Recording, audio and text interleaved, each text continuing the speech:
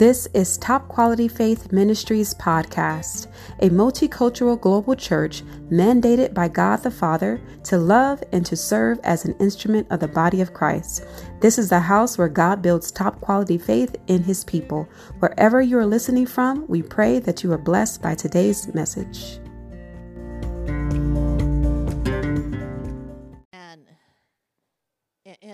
And I just need you guys to really hear yourselves and see yourselves and understand the things that God is trying to get in you. And I'm grateful that Saida is here, because Saida and I walked through some of the things I'm talking to you guys about. And it wasn't the easiest conversation that I had with her, that I was walking her through some of these things that, she sees herself. And Father God, before I even get started, in this place I surrender my all. I ask for your will. I ask for your wisdom. And I ask for your understanding, that you may go forward in this place and bring forth the things that you desire. And I pray even now that this is beneficial to them and that they will come forward in the things that God is calling forth. In Christ Jesus' name. Amen.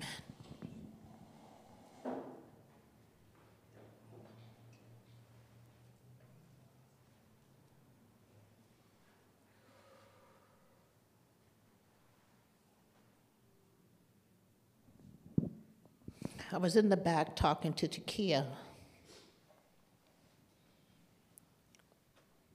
But as I was in the back, do I, Lord?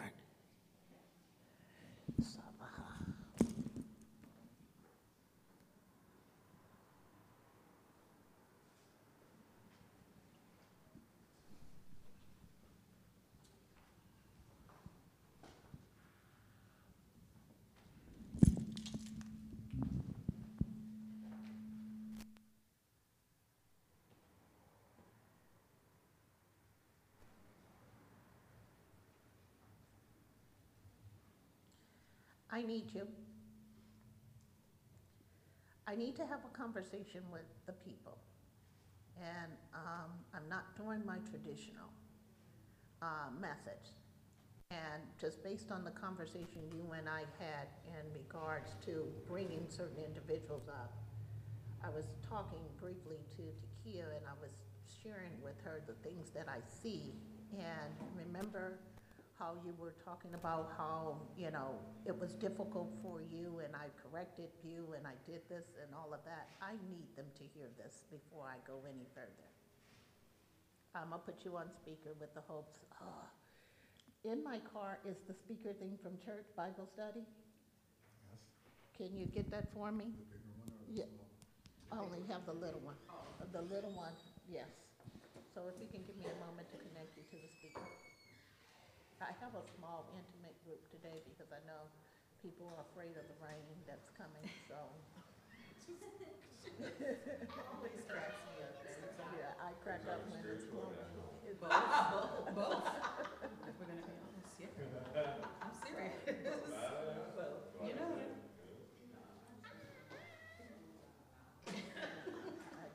I just feel the need to come off track. I was supposed to speak on Leviticus, but, I find myself struggling with last week's message and just a host of things and people not dealing with stuff that's on the inside of them.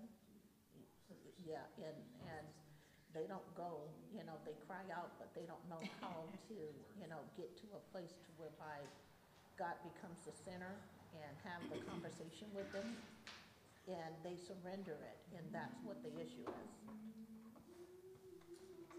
Okay, it's even the message that, really rocked me.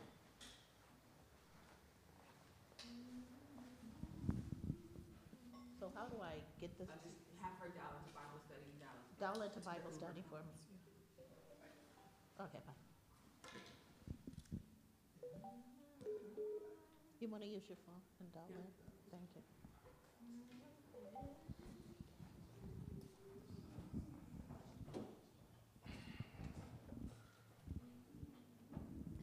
And as I speak, I want to clearly say that I'm not your friend.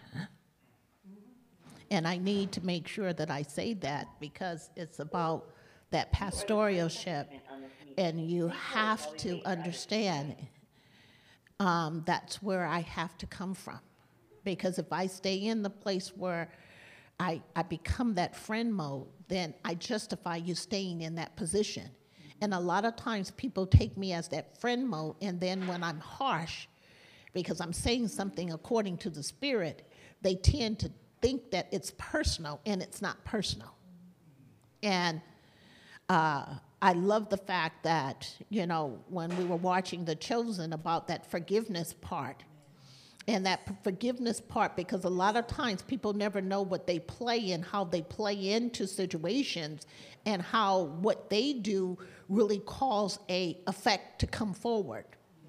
And, you know, I'm speaking, Oh, of course. Yeah. And I'm speaking from a place that I think it's time to have a real check, because you can't go forward unless you deal with some of the stuff that's dealing with you. And a lot of times people don't deal with it. But we're quick to pacify that behavior in other people because it exists in us. And we don't understand that we're pacifying something because we are really dealing with it ourselves. And rejection is one of the things that I see runs rapid in this church. And rejection comes with, oh, you spoke harshly to me, you said this to me, you said that to me, or whatever the case may be, and it wasn't something that was conditioned to come across the way you wanted it to come across. And a lot of times when it's not conditioned the way you want it to come across, you tend to push it back like this, even if it's truth. You tend to, how would I say, not receive it, and you judge the messenger rather than judging the situation. And I have Chandlin on the phone because, you know, her and I had a conversation, and you were brought up, Precious, in the conversation, and Takia was brought up as the prophets in this house. And, you know, I shared some things that I was seeing with her, and she agreed to undergird you guys in prayer.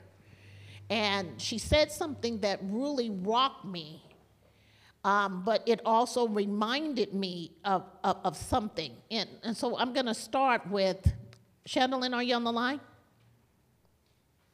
I'm here. Good morning. Perfect. I'm going to start with, you know, because Saida, okay, who's soon to be my family member, I'll say it like that.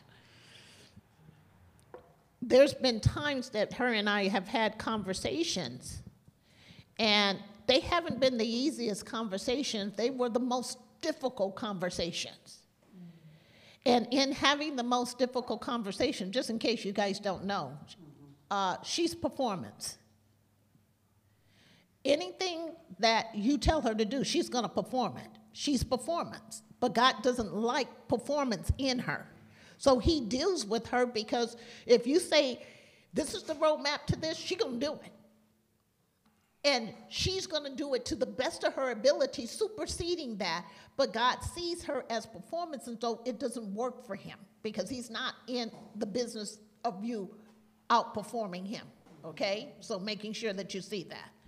But there was a point in time where I just literally had to have her to look in the mirror to deal with her. And didn't you hear God speak back to you as you were looking in the mirror? I said, tell me what he was saying to you. Tell me some of the things that he was speaking directly to you. And she began to cry and tell me the things that God was saying to her. And so she had to deal with, especially, how she seen herself. Because there was one point of time that she was going through, and remember, she went through this great diet, did all of this stuff, and changed, tried to eat healthy, and all of this crazy stuff because she thought it would make her feel better about herself. That wasn't it. Get it?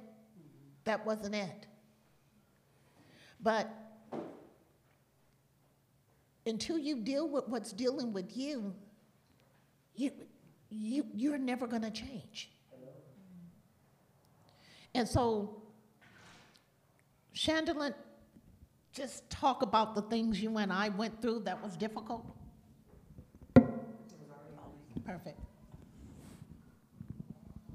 Sure. I think some of you guys were there to witness a lot of it, you know, when we were in Granada Hills and at that building, and, you know, the Lord was stripping me, at least, you know, in that context. He's ever stripping me, but when he was stripping me of me, and of the emotional issues that I was holding on to, you know, with rejection, with, you know, all the things that I was dealing with my family line. And there was one particular Sunday where, you know, where up until that point, you know, anytime I needed anything, I'm calling Pastor. You know, I'm sending her text messages. Everything is an emergency. I was really just super immature. And not only that, but very self-centered, and very selfish. And I remember distinctly going up to the altar and getting prayer because I was getting so frustrated that, you know, the Lord wasn't really answering me. He wasn't doing things in my timing. And I was just a brat, top to bottom, and knew it, but didn't want to admit it. And I, you know, needed friends. And so, you know, I made friends in the church, but then, you know, was myself, was flesh-led at all times, and was not willing to grow up and to actually surrender my life unto the Lord. And so I had gotten to prayer that Sunday, and it just so happened that Pastor was praying for me, because for those of you that have been there, if you recall, we would stand in a line and there'd be people at the altar randomly praying for people, and it just so happened that Pastor was the one that was open, and so I went to her, and she stopped. She was praying in the Spirit, and then she stopped. I remember this as if it happened yesterday. And then she began to cast spirits off of me. She began to walk me through deliverance, and the last thing that she cast off was vanity. And I remember it, like I said, like it happened yesterday, because it was like something was being stripped off of me. The Spirit was being stripped off of me. And I remember initially being so incredibly embarrassed, but then at the same time feeling free and understanding for the first time that not only had God socked me in the stomach to tell me, shut up and grow up, but then also he told me he would not accept false surrender or my fake surrender ever again. And if I were to give my life to him, I had to give all of it. And I was mad at the messenger, but it changed my life. And the way that I hear him now, the way that we study together now, the places that he takes me in the Spirit now, how I parent, how I wife, all of that is linchpinned on that moment of deliverance, in seeing myself in how Pastor was delivering and stripping the enemy off of me. But then also, it helped me to see that it was time to grow up. And if God said something about me, it's true. And to own it, give it to him, and allow him to be the transformation that he's called me to be. It's not me to do, it's him to do it. And that comes from the renewing of my mind, perpetual renewing of my mind. It comes from me laying down my flesh and putting things at his feet. It comes from, you know, as Moses did, giving my heart to him, putting the things that are on my heart at his feet so that he can deal with them. And I can tell you this, Pastor can attest, from then to now, there's not a prayer that I pray that God doesn't answer. Specifically how I ask it. Not a prayer, not one, not one. I have a 3-month-old baby. I'm in Phoenix on a trip, and I asked God to take care of my children with my husband and my mother-in-law. And precisely how I prayed it, he's doing it. And he does it over and over again for not only me, but for my family. But my life is his. That's why. And it wouldn't have happened if God hadn't had a gut punched me through my pastor all those years ago. Anything else you want me to share, Pastor? Let's talk about, when you would hear a word and I would correct you.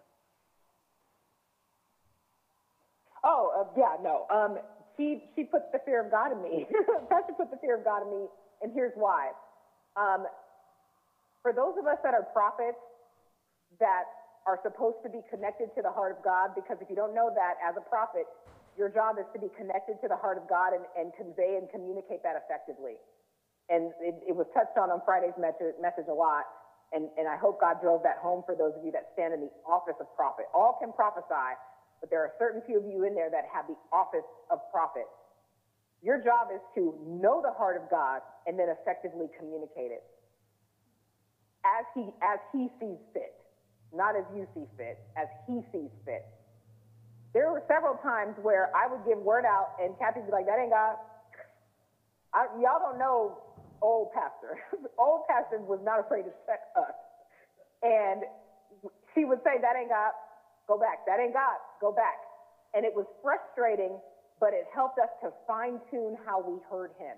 Because if I were to liken it to radio frequencies, for those of you that are millennials and older, you got your 107.9s and your 92.3s, and all of those are sitting on different frequencies.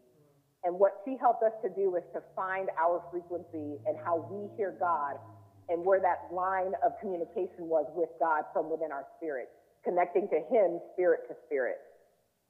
But it came from trial and error. It came from being wrong and then being afraid to be wrong ever again, because then the Lord shows you how what you say can impact somebody's life forever. Let me stop you right there. And the reason why prophecy becomes off in people is because they're not reading their word. How do a prophet prophesy when they don't know the heart of God? If you're not in your word, and in your word is not something that you're constantly looking at, how do you even stand? It's like the pastors. How do you stand before the people to give a message when you're not in your word? You only can go so far. And then after you get so far, flesh is going to enter in, and you're going to remember something about that person, and you're going to speak the things that you know from your fleshly perspective. And so you're error and you're wrong. And you will never hear that you wrong because you do it outside of somebody correcting you. I watched not too long ago somebody give a word and then contradicted the word that they gave 2 or 3 weeks ago later. And I was like, Lord, how could that same word be different now? And the Lord literally said to me, she lives not in me. The word was totally wrong because the person doesn't read the word. A Bible study, a church service is not enough to sustain you. You have to be in your word. You have to sit before God. And I can't make you sit there. You have to go there on your own. I can't force you to sit in front of God.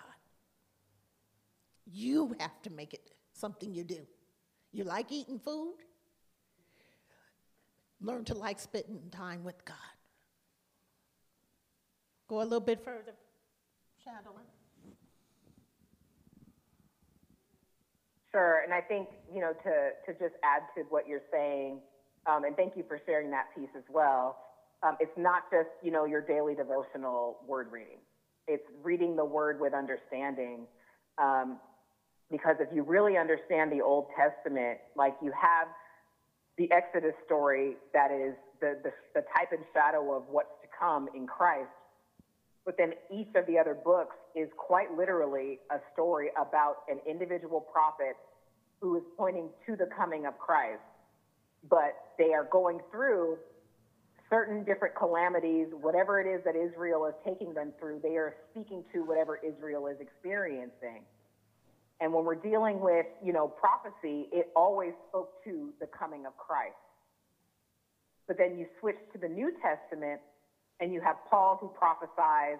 You have a couple of women who are prophets. And what they do is they point back to the cross. They point back to what the heart of God was, which was eternal salvation that was irrevocable, for his people.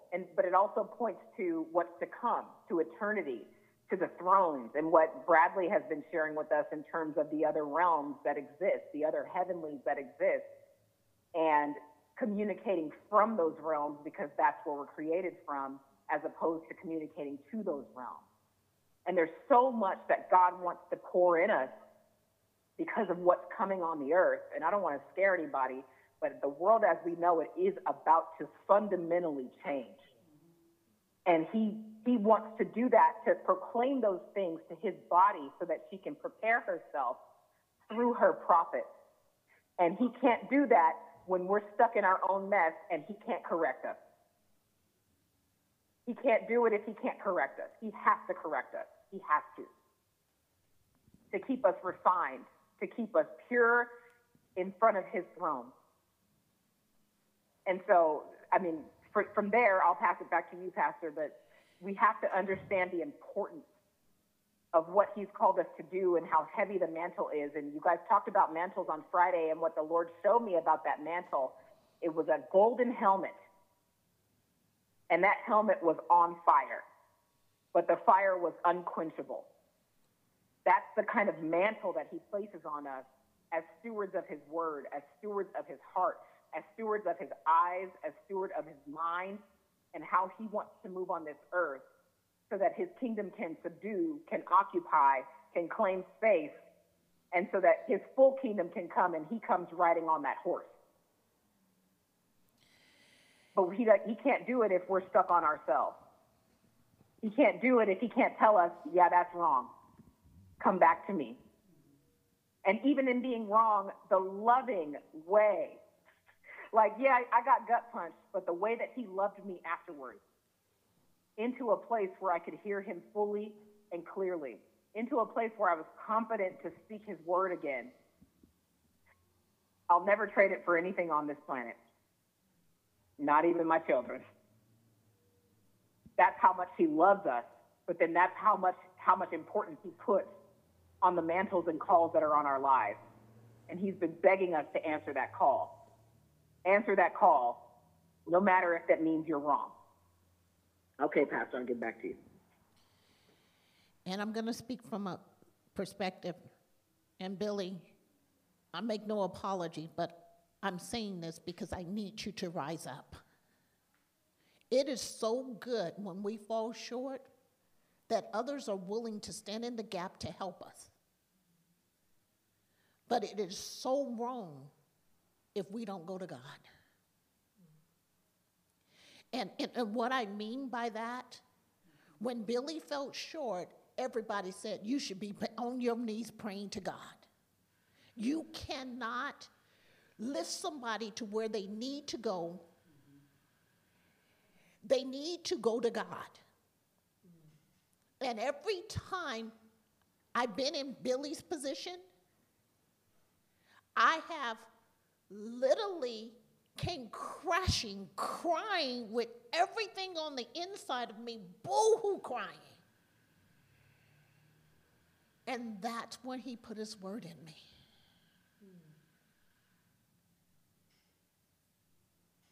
But if I'm going to look to the lifeline, I'll never find his line. Because everybody will justify my stand. And Billy, you hate being vulnerable.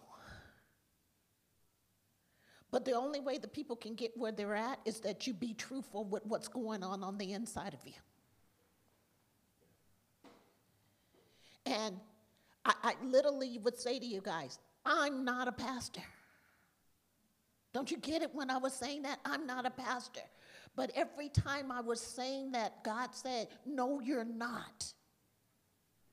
But I am the one that is raising you to be my servant.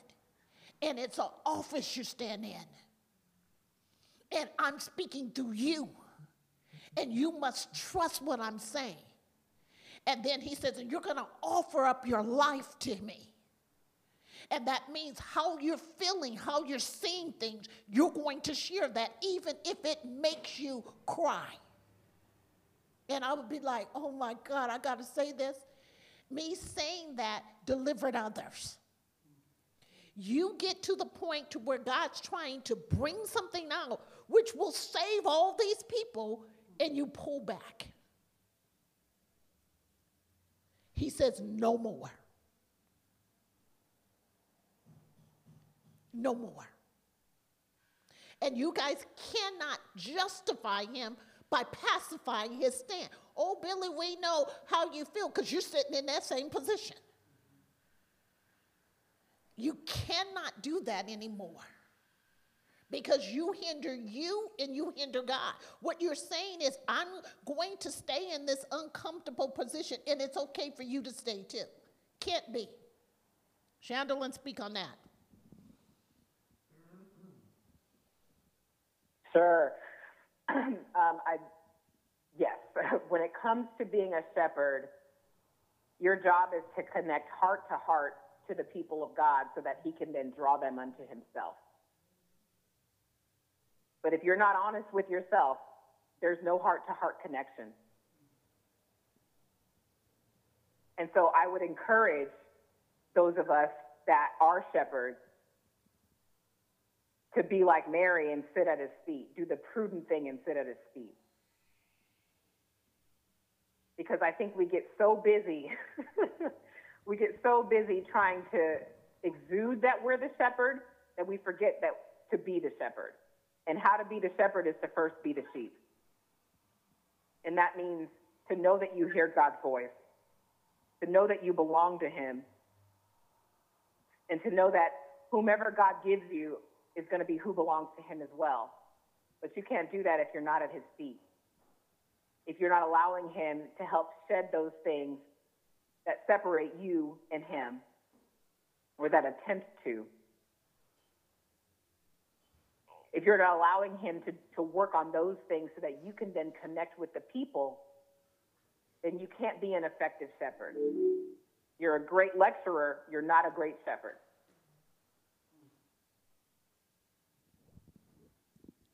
And God doesn't want lecturers. There's lecturers in the world. He wants people that are going to protect his flock from the enemy, to see him coming in partnership with the watchmen, to lead people forward in partnership with the apostles, and to equip and undergird the saints in partnership with the teachers. And then to proclaim the goodness of God in partnership with the evangelists. But you can't do that if you're not at his feet, even when you're uncomfortable. He made you uncomfortable so you can go to him. He makes us uncomfortable so we can sit at his feet. So we can share that discomfort with him. And then he can be our strength in those moments of weakness. But what we do is when we're weak, we run. When God is saying, when you're weak, you come to me.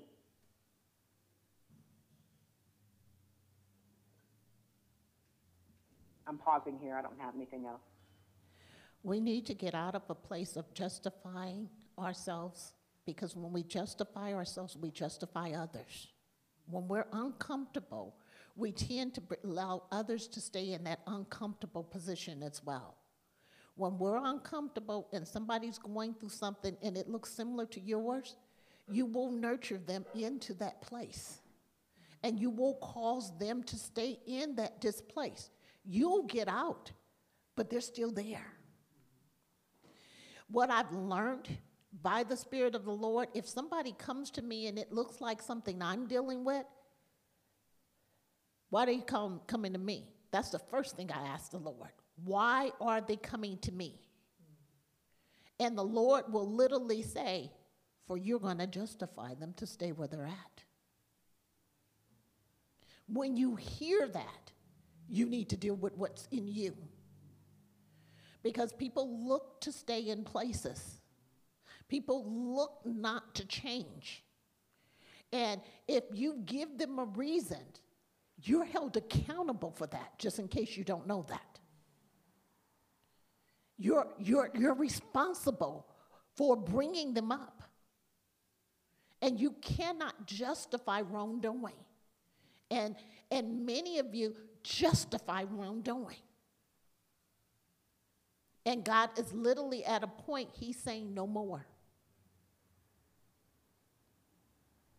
He says, I hold you accountable. You know the gospel, but you won't give the gospel because of the things that are inside of you. Billy, I'm hitting you again. Your PowerPoint's got to go. And the main reason why God's removing them from you, because you don't allow room for the Holy Spirit to come in. And if you're uncomfortable, the Holy Spirit will flow through you. When you're comfortable, we're going to stick to what's there. And God doesn't want us in that comfortable position because we can't reach people in our comfort. And many of you like comfort rather than like uncomfortable. We know that this relationship we're in is uncomfortable. The gospel is uncomfortable. I sit here and I constantly look in the church and I say to the Lord, Lord, I know my prophets. I know my teachers. But I have no clue where my evangelist is in this house. And the Lord literally says, for the ones I've chosen, they're so caught up in their own stuff that they don't even see where they're supposed to be. Paul, you're one. Hey, Saida.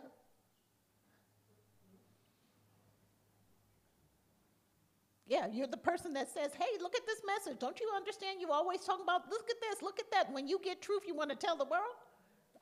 Hey, hi, world. But because you're being pulled, because you're not dealing with what's in you, it's easy to get in agreement with the Antichrist.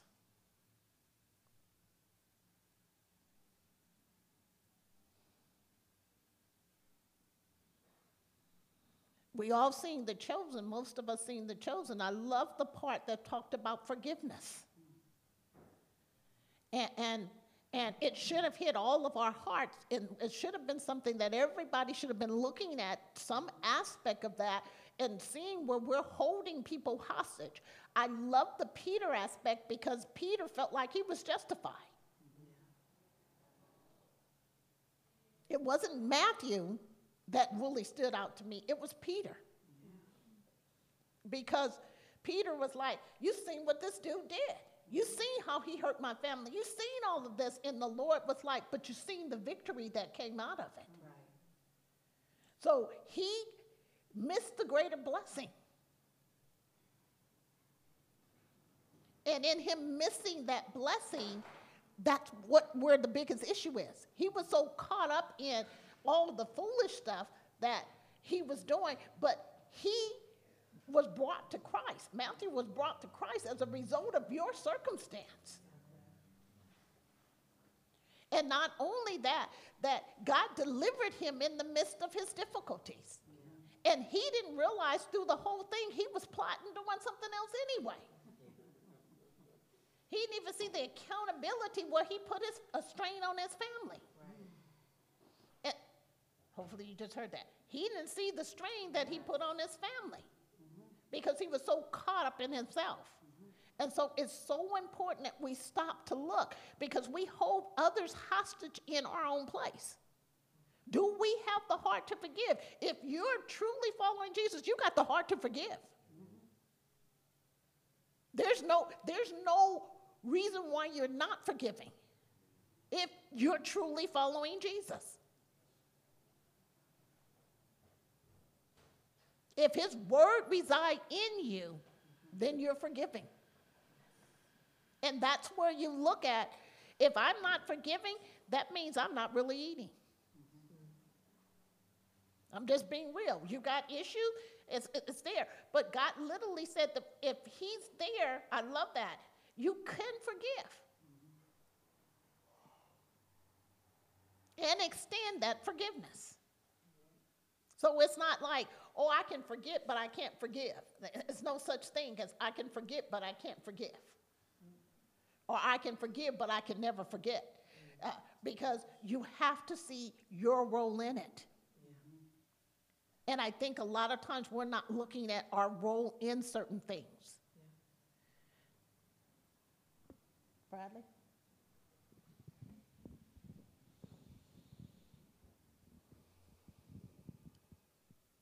As Pastor spoke about last year, even though it is just house operational, in regards to the changing of positions, we're coming to a time where positions are actually quite necessary, but they do not start in the structure here in the earth. When I walked into church today, I would say I was started even before I got into the space of the church. Yahweh called me to come, and I was existing from the first place with him. And as I communed there, I was staying there communing with him from outside of these worlds. Just bear with me here. I'm trying to go somewhere with this, but I was operating from that place, and I was separate from the cares of this world, and so it had no hold of me. As I came closer to church and I crossed the driveway, it was as if I went through a screen, and all of a sudden the cares of the church came into my heart, as if to operate according to the atmosphere here rather than operate according to the atmosphere from there. It completely transitioned, and I was like, wait a minute, what just happened? So I had to walk back, and then I was able to commune where I was previously. And so it was a challenge for me walking again into this atmosphere. Not saying God wasn't here. The worship was fantastic, but it was a challenge for me to get back to that place because of the desire of the heart to do certain things here, but basically where we're operating from is what I'm saying. As I sat in the back, Yahweh showed me a rolling of darkness that is, and I don't mean, well, let me say it a different way, a rolling of something that is above us continually. During worship, some were praying in the Spirit, and I could hear what they were praying in the Spirit in English, and it was basically like still a call to rescue. And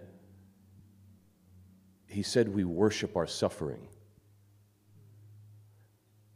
Say that again. We worship our suffering. When we are corrected or the things that we deal with in this realm, we hold so high in our hearts that it becomes a thing of worship. And so we cannot operate from a place of position.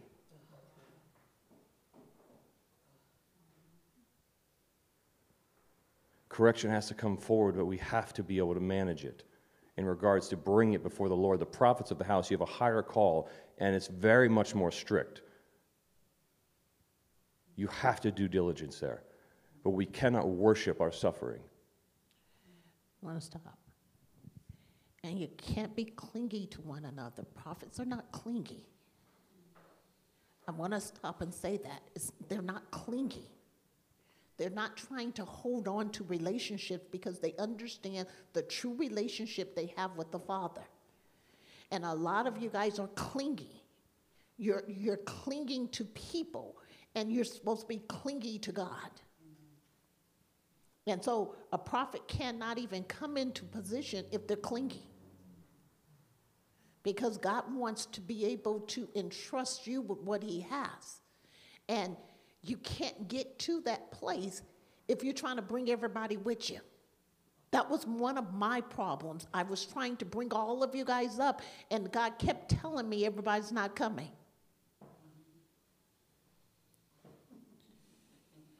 And I had to be okay.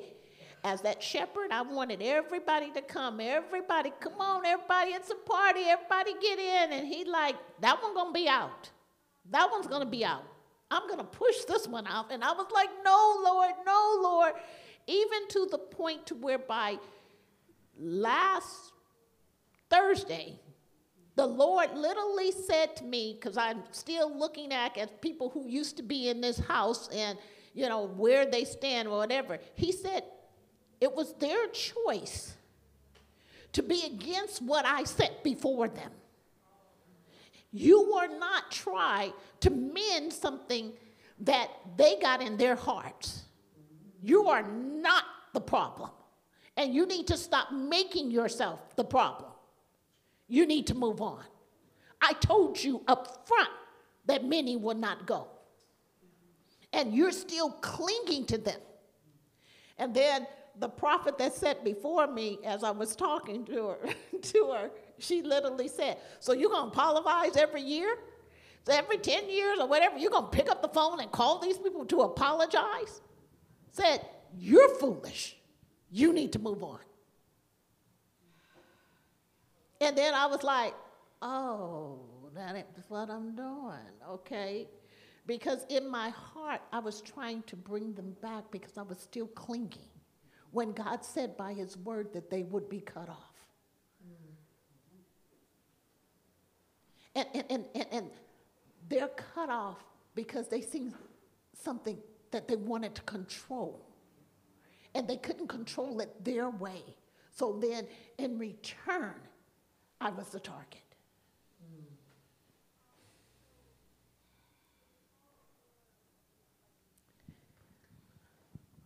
Can I ask, Brad? When you were saying about the, when we're worshiping, because I want to understand it correctly, but were you trying to say that sometimes when we're worshiping him, we're not worshiping all of him, but it has to just be him and not other things that we're like asking at the same time that we're worshiping? Our desires are still on the pedestal. The things that we're carrying are still on the pedestal before him. Right. So we're not making that space for him where we and him are abiding. We still have these other things. Where your treasure is, your heart will also be. And that treasure could also be the worries of this world. Yeah. Like if we're trying to, like if we're thinking about somebody that's not saved, like for instance, we're thinking about, oh Lord, but this person, and instead of just thinking about him and leaving all that. Let me say it from a different place. I'm going to use Eli. And I'm going to use him because he's an outsider coming in.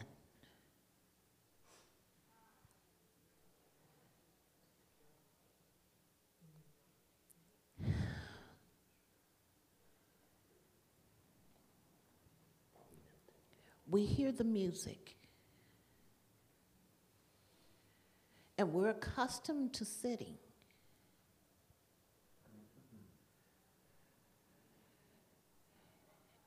And any time heaven opens, there's only two stands that we have.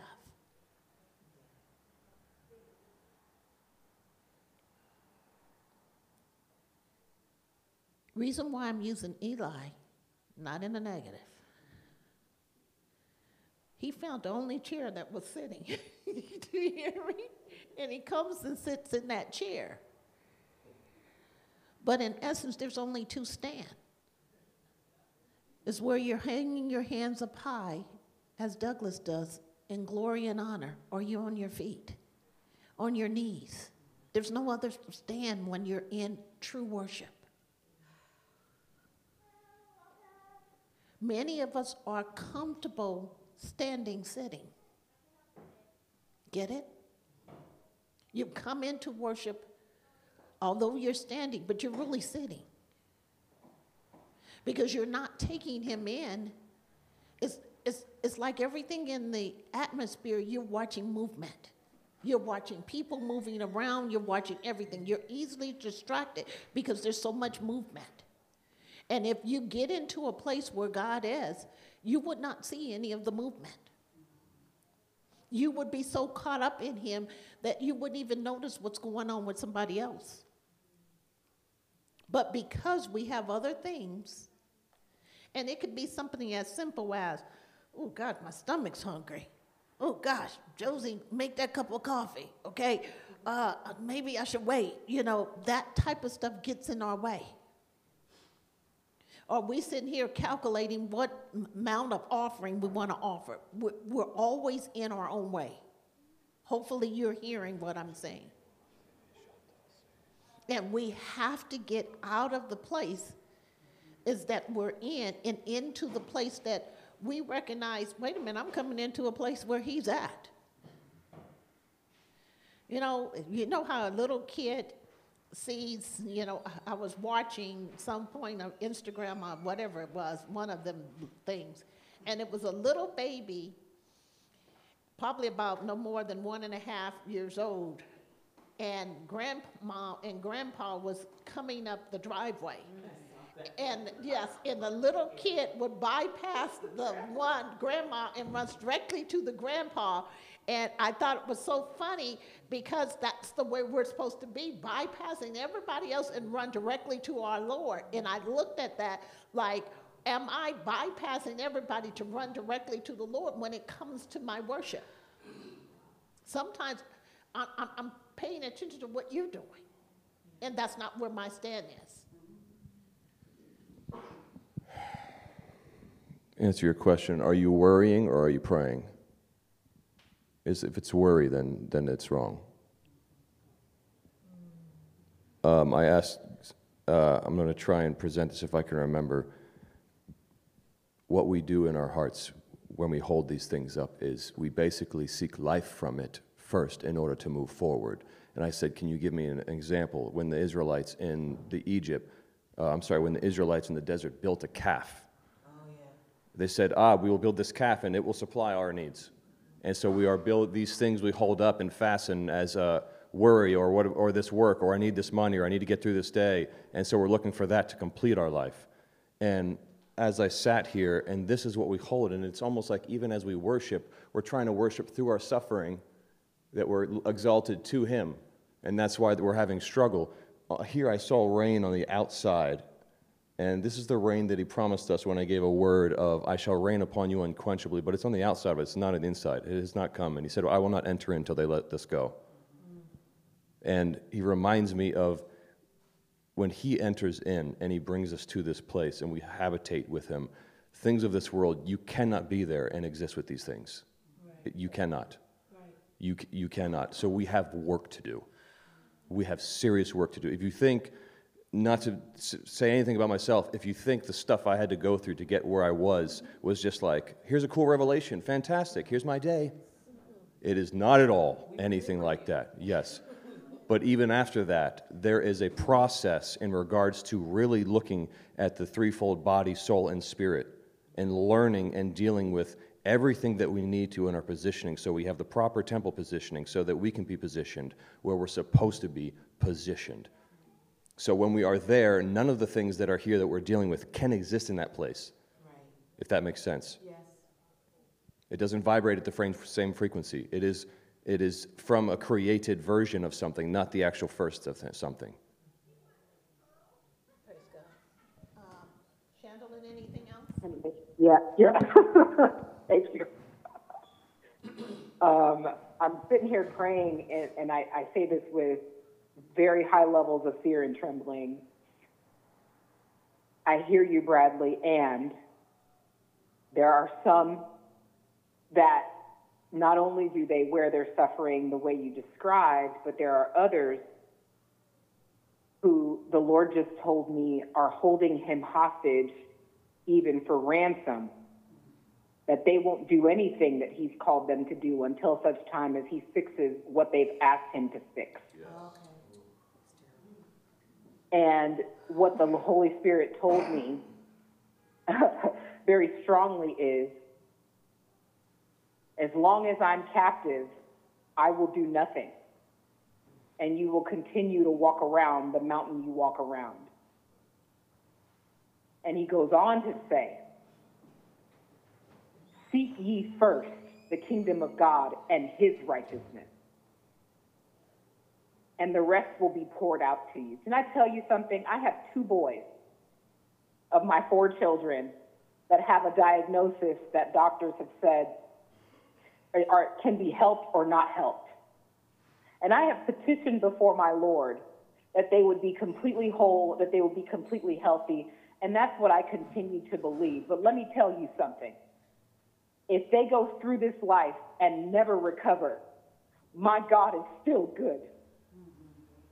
My God is still worthy of my praise. He still loved me. He still freed me once and for all. He still washed my sins away.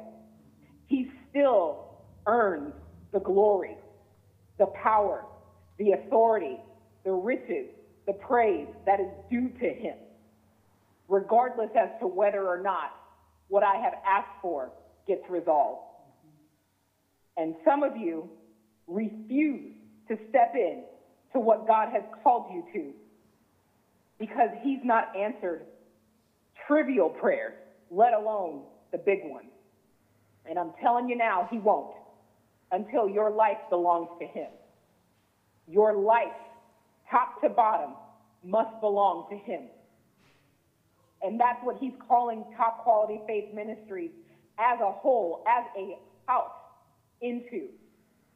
The laid down lovers that we heard of years ago, to where if he took everything from you like Job, he'd still be good. To where if he stripped you of even a home, you'd still be good. He would still be good. Some of y'all can't drop a job and run into panic. But if he were to leave everything and just you be you, is he still good? And if you can't say yes, he's talking about you. I'll yield.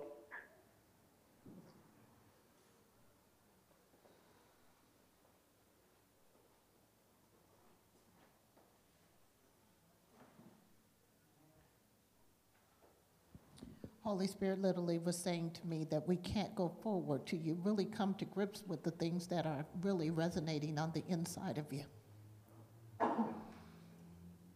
It's like we know word, we know scripture, but we're unwilling to allow him fully into the places where he needs to come into. We still shut him out because we're looking for a different type of result. And if you're truly, truly a lover of God, you are a laid down lover of God. That means you're willing to lay these things down because of your love for God. And these things don't even have any value to it if you really love God. You know, I come to the end of a road and I literally say to him, if this never come to pass, I'll still go forward. If this never happened, I'm still going to do this. These things don't matter.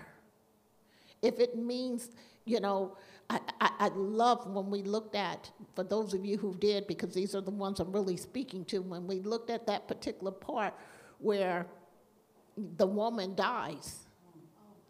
I mean, and he doesn't come in to save and rescue her. That's where many of us stand in that particular position. Lord, you can fix this. And I love what he said. He said it was her turn. It was her turn. There was nothing he can stop because it was the Father's will. Remember, he looked at the Father's wills for the situation. And sometimes we fail to understand that Jesus still follows his Father. And so some of the things that you're seeing in your life, it's the Father's will. And you have to be okay with it.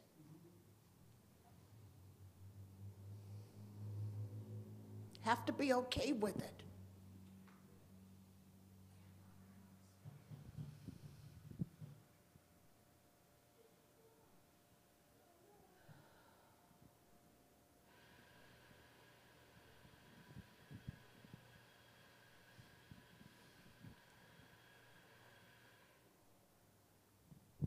Some things just doesn't change.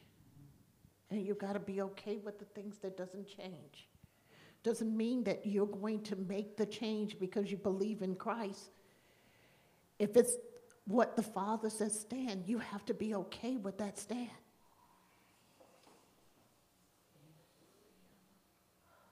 And you got to be okay.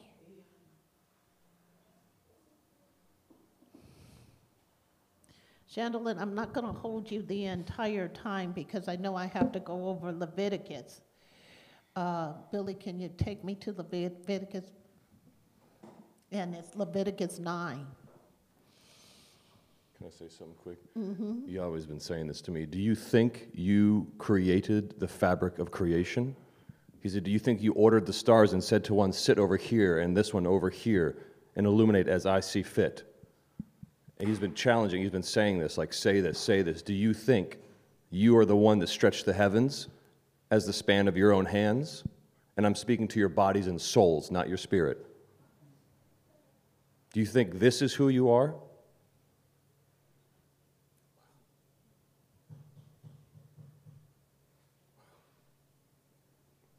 For I have called this forth. It was my will and my doing, that none should have my glory in this.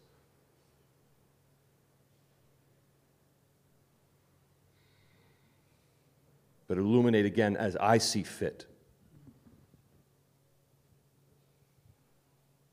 And I see us like, but I want to shine like this, I want to shine like this, I want to shine like this.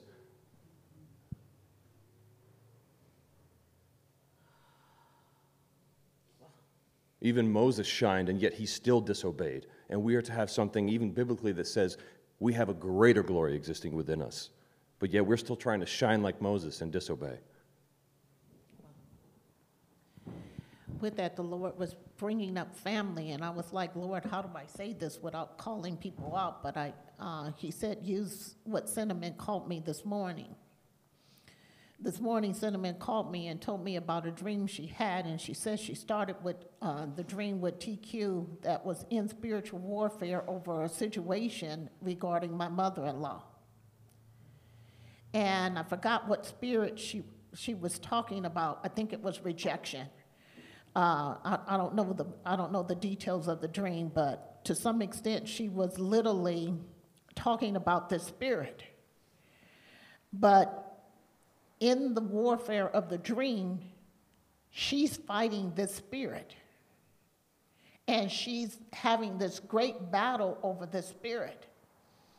And she says she tries to wake herself up out of the dream, but in the dream she could see herself trying to wake herself up out of the dream, but she couldn't wake herself up. But as this dream was going forward, she was literally recognizing that she was the problem in the dream. She again called on Saya and I to try to help her, and we began to strategize behind the scenes, and we began to help her. But in the dream, she was still failing. She then tried to wake herself up again, she was saying. But as she was going through the dream, she can recall that how it was really pulling her. Again, I don't remember the spirit, but whatever that spirit was that she was contending with it in the dream, the Lord was literally showing her that she had to let it go because it was hindering her.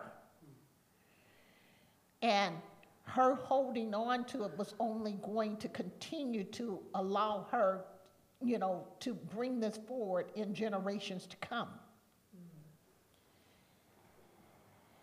I say to you guys this because from a Ramel perspective, whether any of the Ramels agree to it or not, just because you disconnect from it don't mean that that spirit doesn't still reside in you. And a lot of times we try to disconnect ourselves from family members, but you can't disconnect yourself from spirits. You got to deal with the situation, and you got to deal with the individual. And if something constantly festers in your life and you're constantly seeing it come forward and it's dividing, you got to go to God and say, how do I become one that stands for righteousness in this particular area instead of being the party to say I'm a victim? Because Cinnamon takes that victim mentality like, oh my God, they're doing this to my grandma. And I'm like, but what are you doing to change it? You are either a party to it or you against it. And then she said to me, as we were talking through the stream, I said, I bring Granny over and I do this and I do that. And I said, a lot of times you stand distant, like she ain't even in the house. So what you're saying, that you're speaking against everybody else, and you're saying they're doing this and they're doing that, you're a party to it. You do the same thing. Unbeknownst to you, you're doing the same thing. I'm using Cinnamon as an example, but a lot of times in these family, all this stuff that's going on, you're a party to it. You're fighting whatever this is instead of bringing the end to whatever the spirit is and taking authority that it doesn't take over your entire family. Don't you get it? You may see it's disrupting some people, but guess what? It's in you. If you're planning on having children, it's going to get them too. So just because you see it in one and you think that one person is a problem, it's going to hit everybody. It knows no name.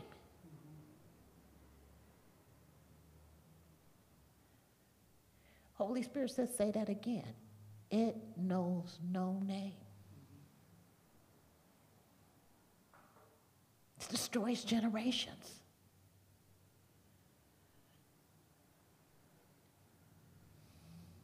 That takes you back to most important. How do I forgive?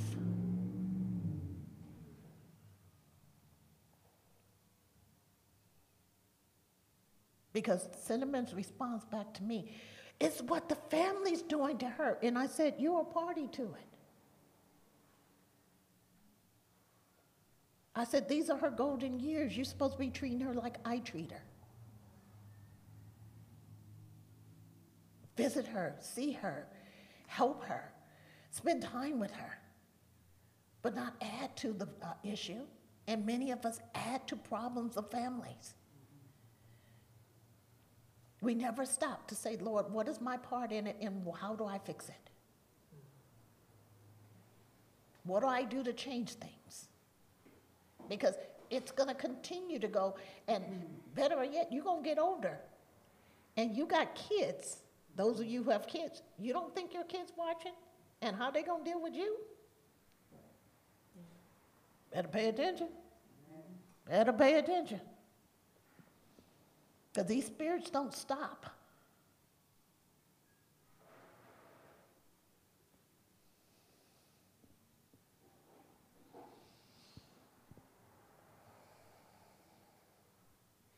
Anything else, gentlemen, before I go into Leviticus?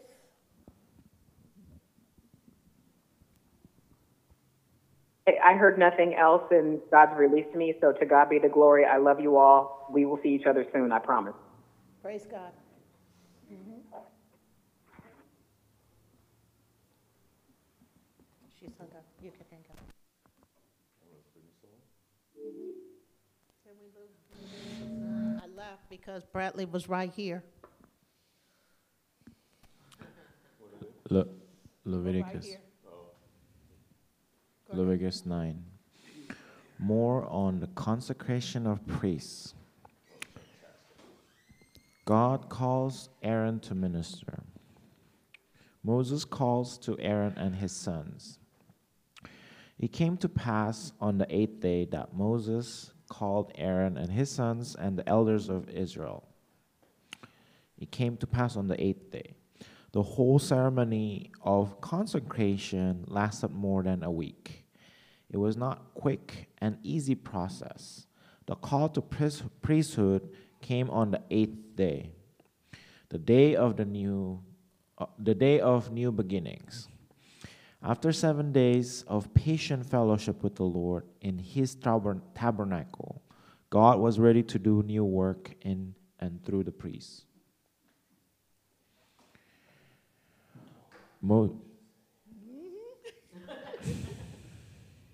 Because you can see here that God is calling you to a place of consecration. He's calling you into a new place. And he's saying being consecrated unto him. And that means to lay aside everything that you're contending with, everything you're dealing with, and truly come into that place of consecration. Huh? Oh, it's about to be described. Moses called Aaron and his sons and the elders of Israel. This ceremony involved not only those who would be consecrated, Aaron and his sons. It also included the one who stood in God's place for the consecration process, Moses and those whom the priests would serve, the elders of Israel, representing the people as a whole. The elders. In most cultures around the world, age is still associated with authority and wisdom. The Hebrew term actually means the beards or the bearded ones, offering for Aaron. And he said to Aaron, take for yourself a young bull as a sin offering and a ram as a burnt offering, without blemish, and offer them before the Lord. Take for yourself a young bull as a sin offering. As part of the consecration ceremony, Aaron and his sons lived for an entire week at the tabernacle of meeting. Yet they still had sin to atone for during that week. The consecration ceremony did not make Aaron perfect. During the 7 days of just sitting in the tabernacle, he added more sin to his account that had to be cleared. So consecration is where you're literally in that particular place where you're offering up everything to God. It is your sin. He became the sacrifice, but you're laying down your sins before him. Remember, when we stand before Jesus and the Father is present, Jesus is the sacrificial lamb that goes before us, that causes us to be clean in the presence of the Father. And so in this, we're offering up our shortfalls. Even the areas that the Lord talked about to us today, we're presenting them back to him and saying, Lord, I surrender these things unto you that you will have your way with me.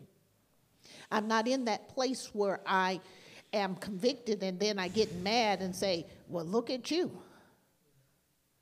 I'm in that place where I see that there's areas of opportunity that I need to stand before my Lord and offer them in to him and asking him to deal with me. I am a lamb. I'll say it from that point. I am being sacrificed daily. Let's go a little bit further. Through the repetition of sacrifice, God also wanted to show that as useful as the animal sacrifices were, they were not complete and could not make an end of sins. Only the perfect sacrifice of the Messiah to come could do that. Some suggest, such as Trapp and Clark, that there was a specific reason for this particular offering of young bull, to answer for the sin with the golden calf that Aaron permitted, Exodus 32. And this is supposed by the Jews to have been intended to make an atonement for his sin in the matter of the golden calf. This is very probable, as no formal atonement for that transgression had yet been made. Clark. And a ram as a burnt offering. Even though Aaron just spent the prior week in special dedication to the Lord, there was still more to give. Though this was an important experience of dedication, the idea of consecration had to be ongoing in the life of Aaron and all God's priests. Oh, did you guys hear that? It's an ongoing sacrifice. You guys seen it as, oh gosh, it's a fast. But it's like ongoing sacrifice that you're offering up to God. You're living a life of consecration. You're living a life where you're totally surrendering your all unto him.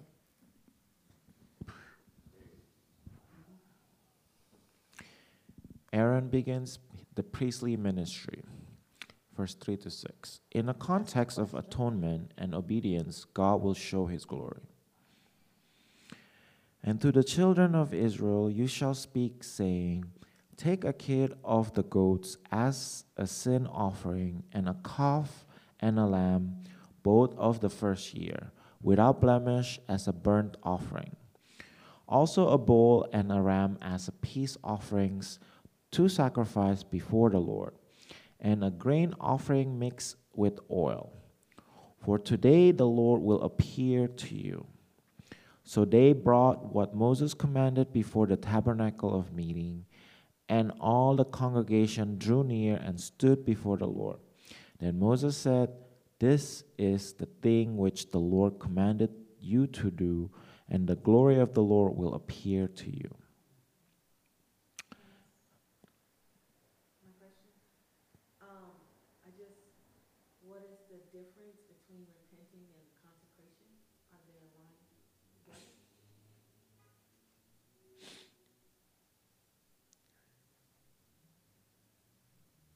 He said they are not the same. He said they are not the same.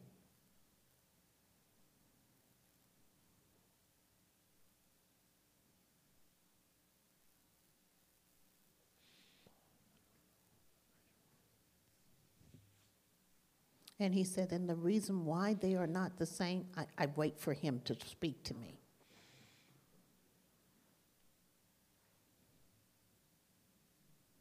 He said, there are things that you literally see that you truly do, and immediately you repent of them.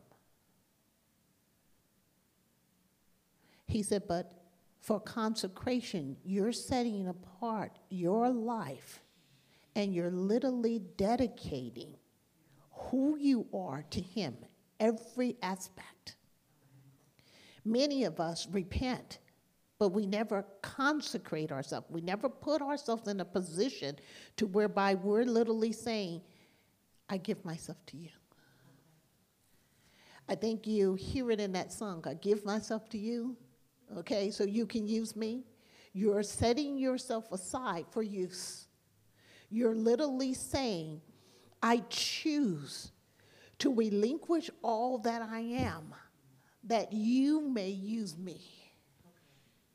And repent just says, Lord, forgive me for that. There's a difference in the two. One, you're just asking for forgiveness, but this one is you're saying, I'm going to withdraw from everything, set myself apart. It's an intentional. It's somebody that's doing something intentionally to put themselves in a submissive state to be used by God. Yes. It's a new way of living a lifestyle. Okay. Is that the same as saying that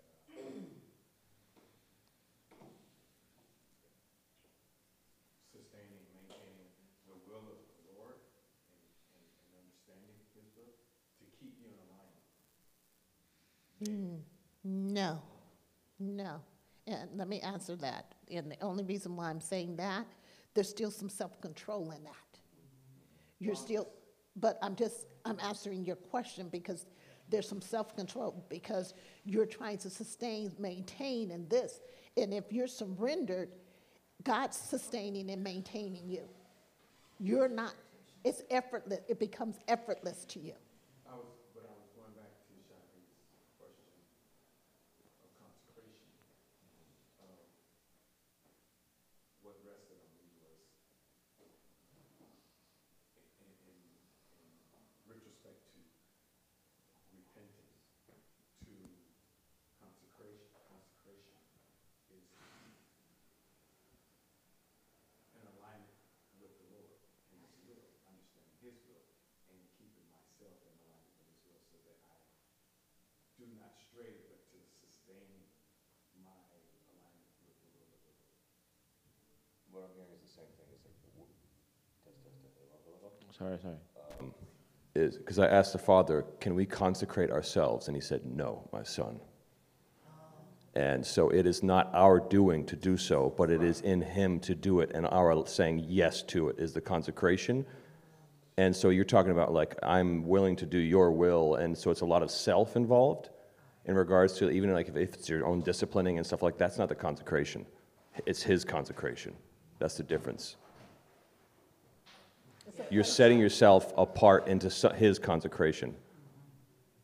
So is that in alignment? That's what I guess maybe I strayed somewhere in there, but not imposing that on myself, but in translation of the defining word, I'm staying in alignment with I think we're going to find out as we read further, honestly. So I'll just add this because Go ahead. I live a life where I try to keep myself in God. In the will. In the will of God. Correct. What I'm saying is, like, I try to read the words, stay in peace. Correct. I try to do these things to keep my life in a way that God would accept Correct. it. Correct. All of that is wrong. All of that is wrong. I cannot keep myself Exactly. in anything. I have tried every method that my mind can think about. I have tried everything that I received inappropriately from the altar. Okay. Messages. But it was all because of what I wanted my life to be. Or it was all because I wanted to stop suffering. Removing the I from the equation. It was all about me. And it was all to build my life up in the way that I wanted it to be. Which was perfect, no suffering, no issues, no everything. I just wanted peace and quiet. You know what I'm saying? I totally see it differently because in my life, I recognize I make shortfalls. I have shortfalls. But even in the shortfalls, I'm crying out. I still include God in everything. Even in my sin, I'm talking to him in my sin, okay? I'm having conversations about the things that I'm doing wrong, and he's talking back to me. And so in that, I invite him into everything, and he speaks to me and brings me up in these things and gets me to see his love for him, which literally transcends the stuff I do. Because he literally says, as long as you're trying to work at it, you'll never achieve it. Do you get it? And I was trying to work at being perfect. And then when I just surrendered and said, you have your way with me, and whatever I contend with, that means that you're trying to get something in me. Get it? So I'm not lifting my shortfalls up over God, because when I was lifting them up over God, then all I was looking for is the 10 Commandment God to be in agreement with my shortfalls. And he would literally be in that position to whereby, even though God wasn't speaking to me, but my spirit man, listen to what I'm saying, was convicting me and beating me and saying it was God.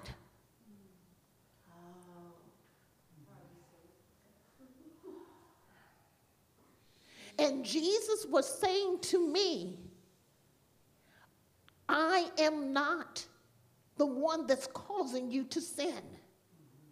I cannot be in agreement with what you're saying. I bore this.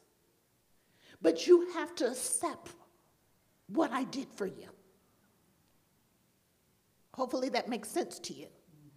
And I kept repeating and repeating and repeating the sin because I kept thinking that God was going to take the sin away. Yeah.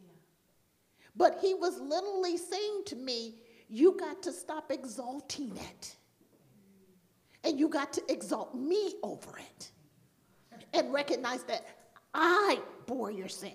So when I start lifting God up in the midst of it and talking through it, then I no longer had an appetite for it.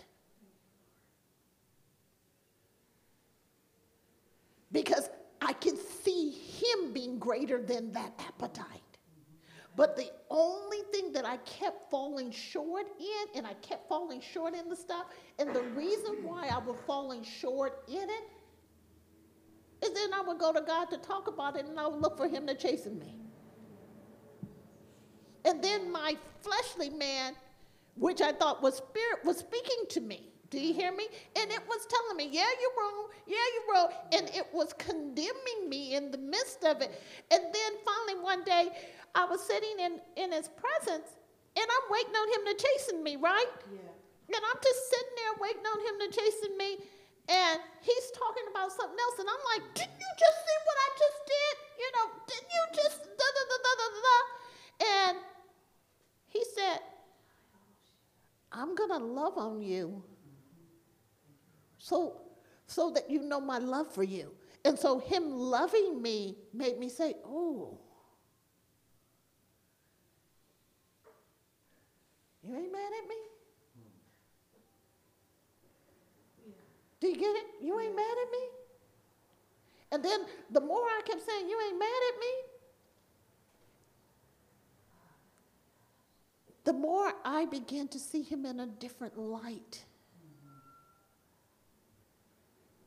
And then he said, you're tying me.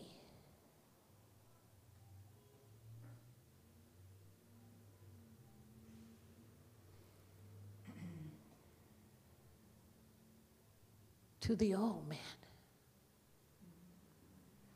which means the old covenant. Okay. And I need you to step into the new covenant with me. Okay. Then when I started doing stupid stuff again, I said, let your grace not run out on me. I'm going to get this. And you know what he would say to me? That's not you. Because I already see you over here.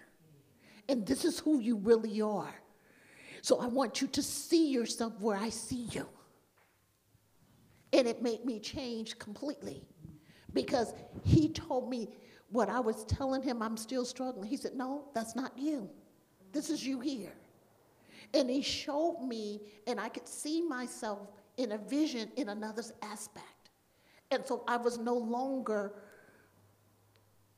thinking I'm failing, because he already showed me he made a way out. And so I had to embrace the way out.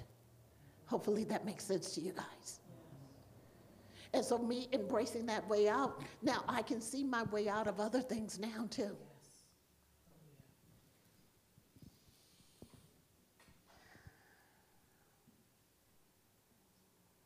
Believe in all things.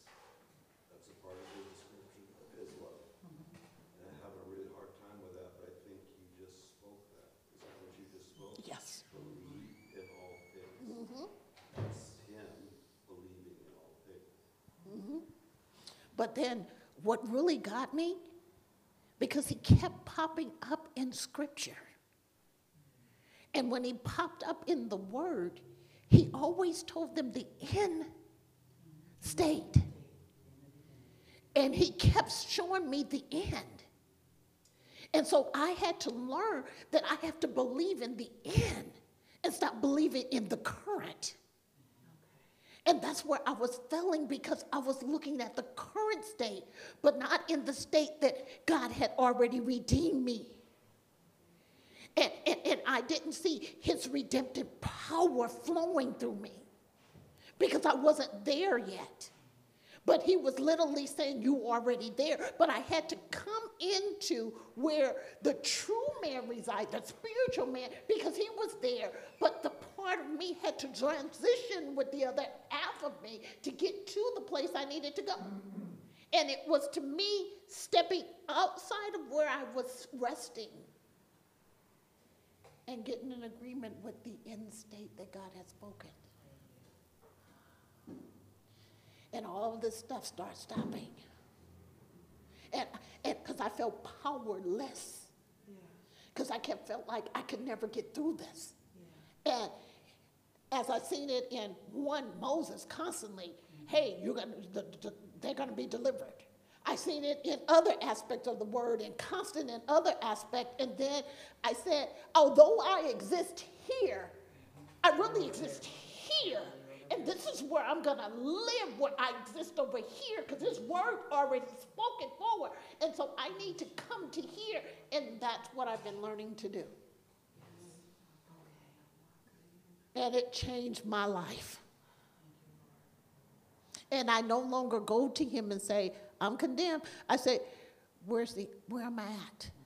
Because I need to get to where I'm at in you than to live where I've been resting. Whole different way of changing the game, which means come up. So he's telling you, come up out of that place.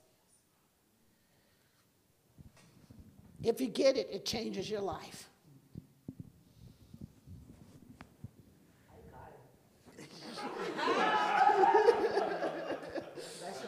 She got it. It changes your life. This is really, really important we hear this. We are currently caught up in the clouds right now, and there are counselors of heaven watching us at this moment. And I said, what are you watching for? And they are watching for those who will hear this message, because you need to be caught up as a counselor as well. And I said, what will happen if they hear this? And he showed me they will uncover that cloak of suffering that you bear under so much, so that you will actually be able to see. Yeah. Because you'll beat yourself up constantly. But if you hear the end state, and you guys got to get this, because Moses wasn't allowed to go into the promised land, but he's seen it as if he was already in it. And so when God was telling me I just needed to come into that place of understanding, I seen it, but I had to move into it from a spiritual perspective. The problem is I felt like I had to work toward it. And I was trying to walk to that place, and I kept failing. And I said, if you spoke it, then it shall be. But the problem is I couldn't get the shall be, because I was holding myself accountable for what was not. And he told me to change my mindset of how I was looking at the situation and come into the place where he's already spoken my deliverance. But how I got here in the places that I was walking was my judgment.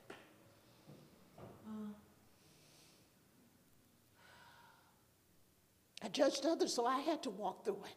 Yeah.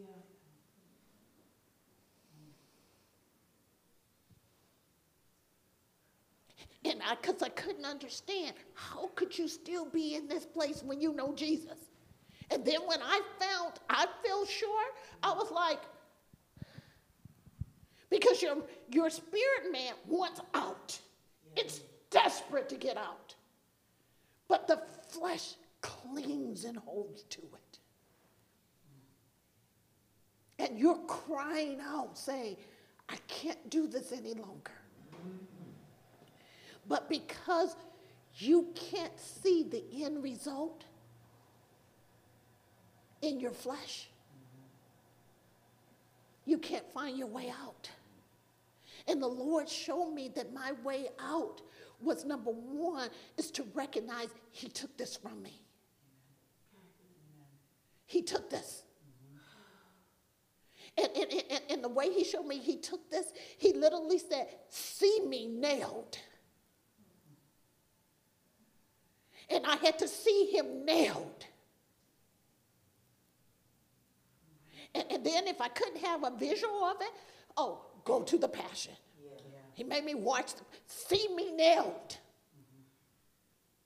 And you know, when he's nailed and you look at the Passion of the Christ, you can hear the Spirit still talking. The whole time. And the Lord says, see me nailed.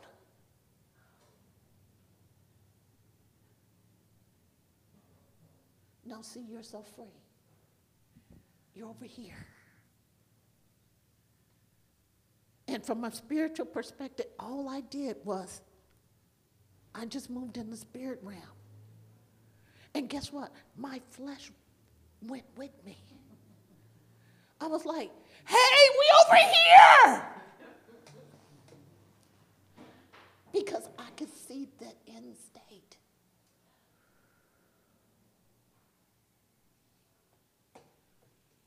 But what I could see also, sin no more unless something worse come up on you. I could hear that.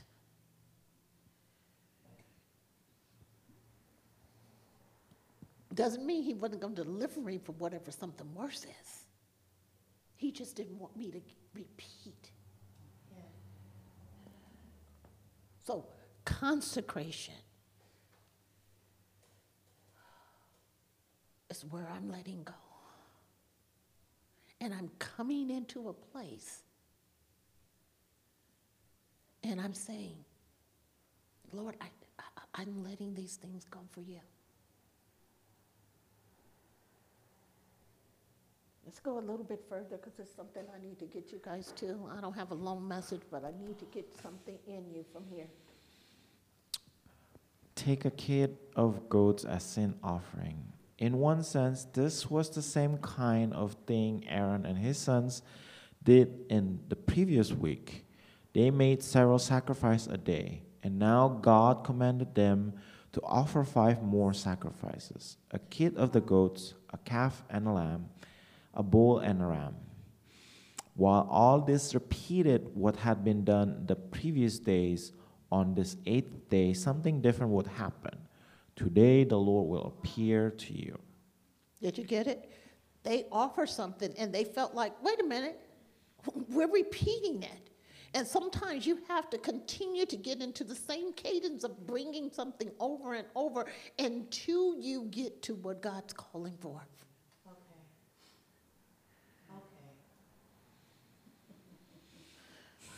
Keep going. This is the thing which the Lord commanded you to do, and the glory of the Lord will appear to you. Everything Aaron did in the previous week prepared him for this moment. This was the end goal of the week of preparation and consecration to the Lord, the display of God's glory. So your fasting was the beginning of your consecration. And so God is now saying to you, now he's bringing you into this new place of consecration. The Hebrew word for glory, kabod, is from the root kbd, which denotes heaviness or weightiness. Hence the extended meaning of significance, superior value, distinction, splendor. Aaron will begin to minister for the people. And Moses said to Aaron, go to the altar, offer your sin offering and your burnt offering, and make atonement for yourself and for the people. Offer the offering of the people and make atonement for them, as the Lord commanded. Offer your sin offering and your burnt offering and make atonement for yourself and for the people. Aaron had to first deal with his own sin, and only then he could truly function as a priest ready to serve others. Make atonement for them as the Lord commanded. Aaron's priesthood existed for the glory of God and for the benefit of the people, not for his own personal benefit. The office of high priest was one of great authority, but of even greater responsibility. So the Lord had been calling me to pray for the church. But before I can even begin to pray for you guys, I had to atone and deal with what was in me. And so this is what he's literally saying. So in that place of atonement, then I can stand for you. And in that place of atonement, you can stand for others. Aaron offers sacrifice for his own sin along with a burnt offering. Aaron therefore went to the altar and killed the calf of the sin offering, which was for himself. Then the sons of Aaron brought the blood to him, and he dipped his finger in the blood. Put it on the horns of the altar and pour the blood at the base of the altar. But the fat, the kidneys, and the fatty lobe from the liver of the sin offering he burned on the altar, as the Lord had commanded Moses. The flesh and the hide he burned with the fire outside the camp, and he killed the burnt offering. And Aaron's sons presented to him the blood, which he sprinkled all around the altar. Then they presented the burnt offering to him, which with its pieces and head, and he burned them on the altar.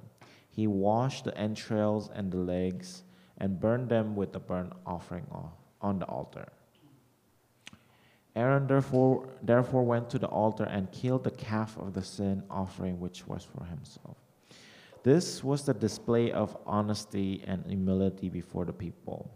Aaron, before offering a sacrifice of atonement for the people, publicly offered one for himself, identifying himself with the people. This sacrifice told the nation, I am a sinner who needs atonement also. You guys got that? We identify ourselves with others. We don't just look at ourselves as one that's higher than others, but we are identifying ourselves with others. We all need to atone. We're not saying we're greater. Yes. What does this sacrifice look like modern day for us? Like Aaron was doing this whole sacrifice, like a different offering. But how do we do the same thing like modern day? Like what does that look like? Scripture says he desires obedience. Yeah. So, I think like the part that I'm missing in this, because I hear this and it's like, Lord, how do I operate in this way? What does that obedience look like? Because I feel like I get caught up in this what we're talking about. I'm not standing in a place of justification.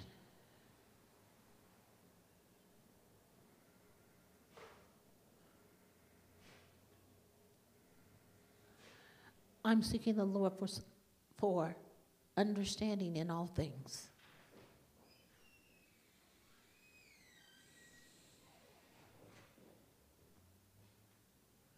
There's no justification for anything that I have.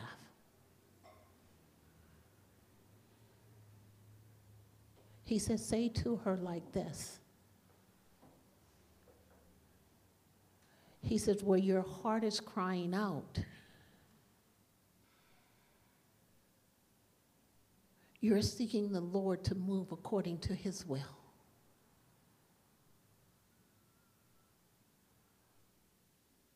And you're not justifying your stand.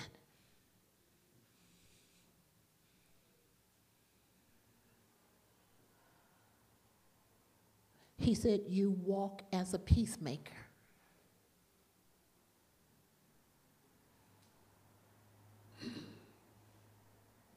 And he said, and the road you walk on is paved with forgiveness.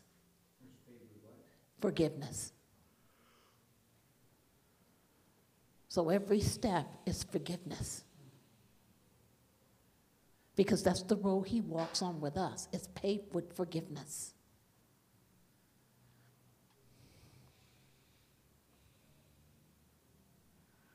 He said, you understand the hearts of the people because you know where they've been.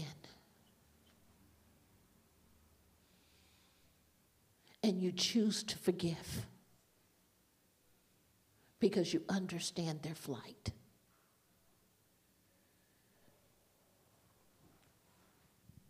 So you see humility there.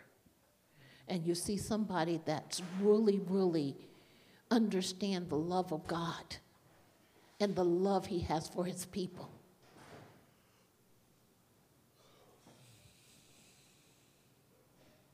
You know, when I heard the road is paved with forgiveness, that's hard. Because every step you're taking, you're forgiving them because they know not what they do. And they don't know that it's hurting.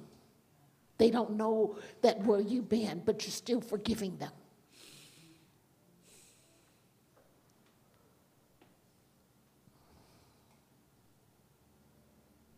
Does that answer your question?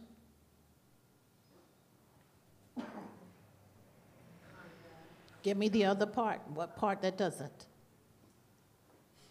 I get caught up in the part where it's like, where the Lord is wanting us to just be doing things, how Paul was describing and how Kia was describing, like, we want to do the right thing, right? We want to be the good steward. And then I also, like, then the consecration part comes in and I'm confused and just like, how do we not do, but then supposed to do something? When I truly give my whole heart to God and I truly accept the consecration, it's not work for me. It is a part of who I am. See it? Because you're working at it. And so you're still trying to do things. I'm not caught up in works. It's a lifestyle for me. See it? Because if I'm trying to do it and I'm constantly working at it, then it's something that becomes taxing over time. And so if my life is truly consecrated and dedicated to Him, then it's not something that I'm struggling in.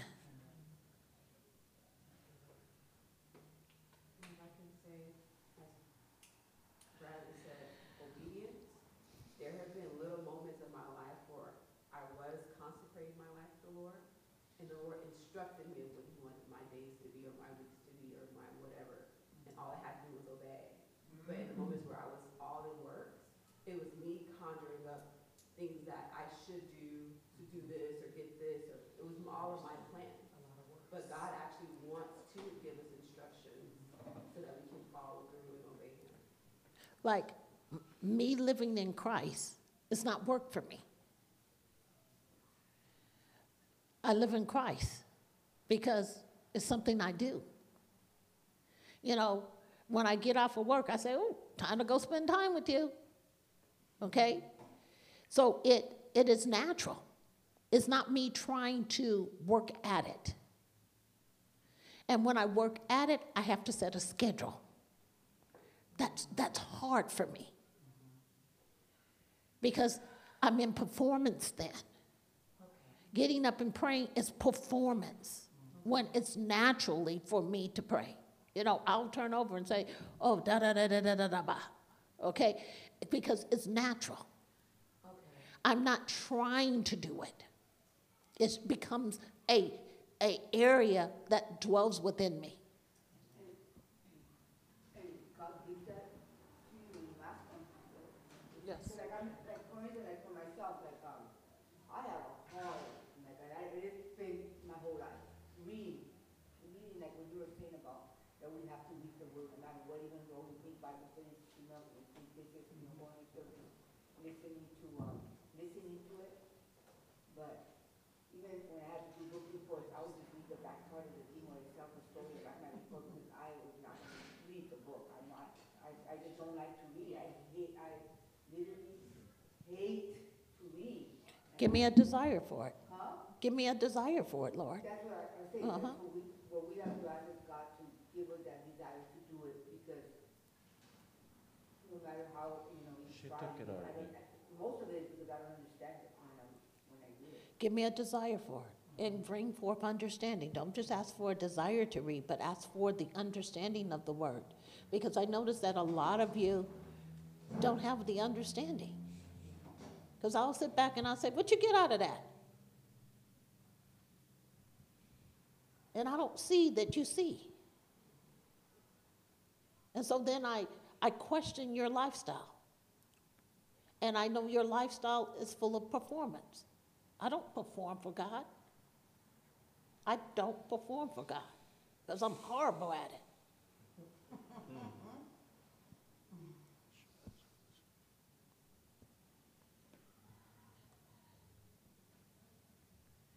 Go ahead. So it begins with the consecration, because, I mean, I'm definitely identifying with, you know, what Kia is saying, even with what Saida is speaking about. But when we come to God and bring our all and surrender everything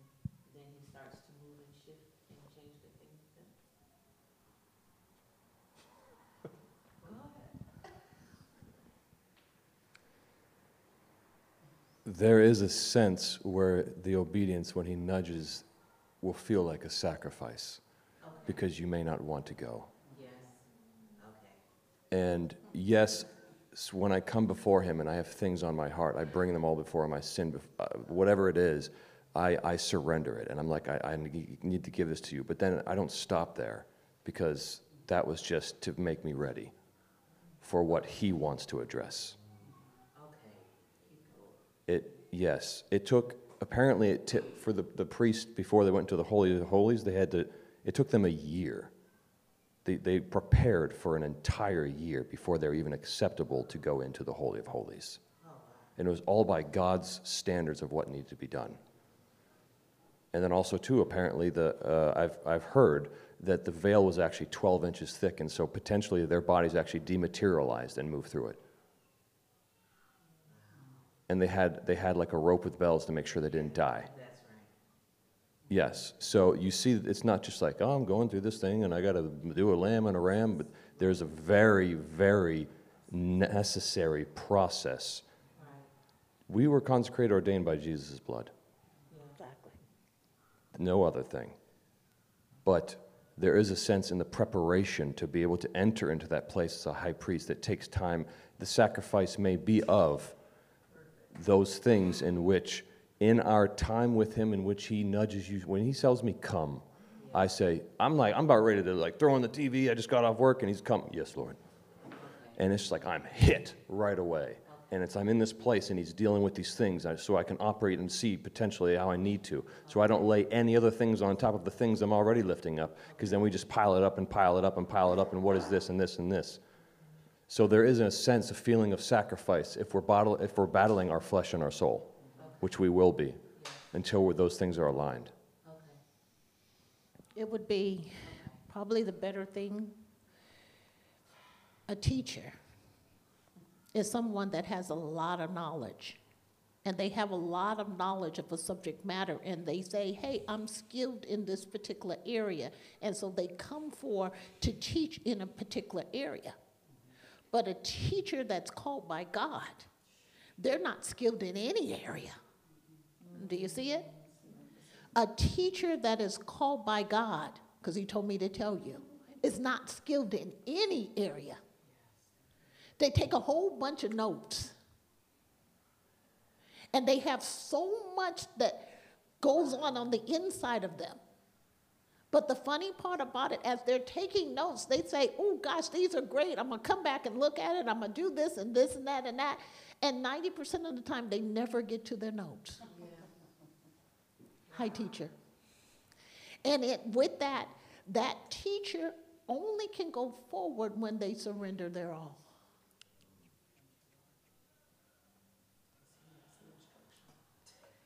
But the teacher says, but I got all these notes. I'm going to share all these notes with the people.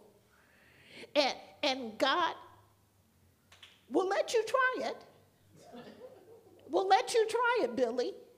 But you're going to fail because you're trying to serve what he served you. And he fed you first, so that he can get you to a place. But then when you sit before him for the people, it's going to come out completely different. Okay. And you're going to feel like a failure because the way he served it to you is not the way he's going to serve it to them, because what he wants them to get is something completely different than you. And so that means you're the forward runner, so you got to run ahead of them because he needs to serve the next meal to you, and you have to eat that before you get to the next one to serve. But a lot of times we're trying to get into that place, get the Rama, and then go back and give it to the people, and it's never going to come out the way you did, and you're going to feel like a failure because you're trying to take what he gave to you in that consecrated place, and you're trying to force feed them the way you got it, and they can't eat it that way. So if you ever notice, when we eat natural food, we digest it. Yeah. It takes form in our bodies, differently. Yeah. Amen. So as a teacher to be, hear what the Spirit of the Lord is saying to you. It is in that consecrated place where you will serve the Word of God. Amen. And he says, son.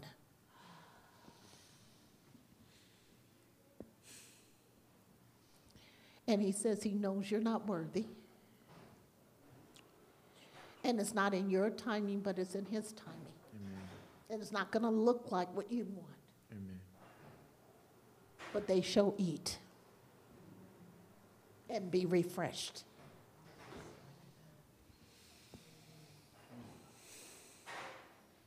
Hopefully this makes some sense. I know I can't go much further. I'm watching the time because he told me to cut it off at 1:30. Keep going. Aaron's first act was bring the sin offering and burnt offering for himself.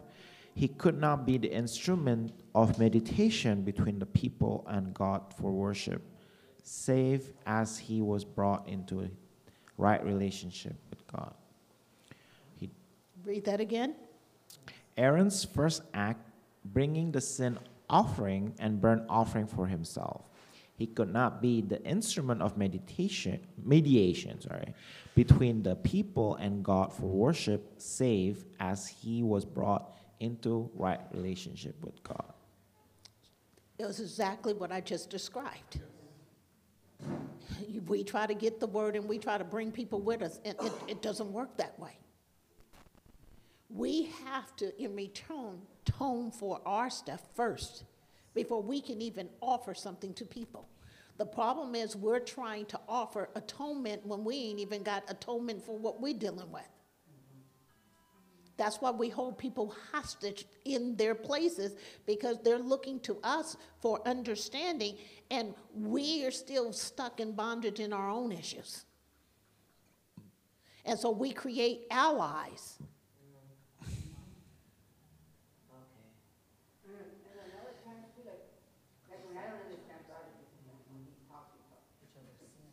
Sometimes you're not supposed to understand it because you try to understand with the mind.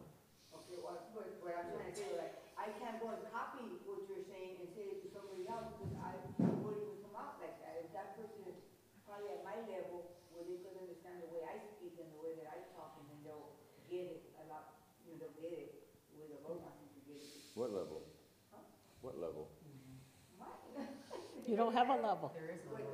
You don't have a level. Don't even speak that. Okay, but I'm just saying that. No, don't even speak that. Okay. We got you. He dipped his finger in the blood, put it on the horns of the altar. This was the beginning of Aaron's service as a consecrated priest. He slaughtered the sacrifice and with his sons carried out the commanded details of the sacrificial ritual. So what's being said here? Your atonement has to go forward first before you can even begin to minister to and bring atonement for others. You can't help somebody through when you are not even through it. And we're trying to atone for others in the midst of what we're going through. And so that's why you see the family lines divided, because everybody trying to atone at the same time.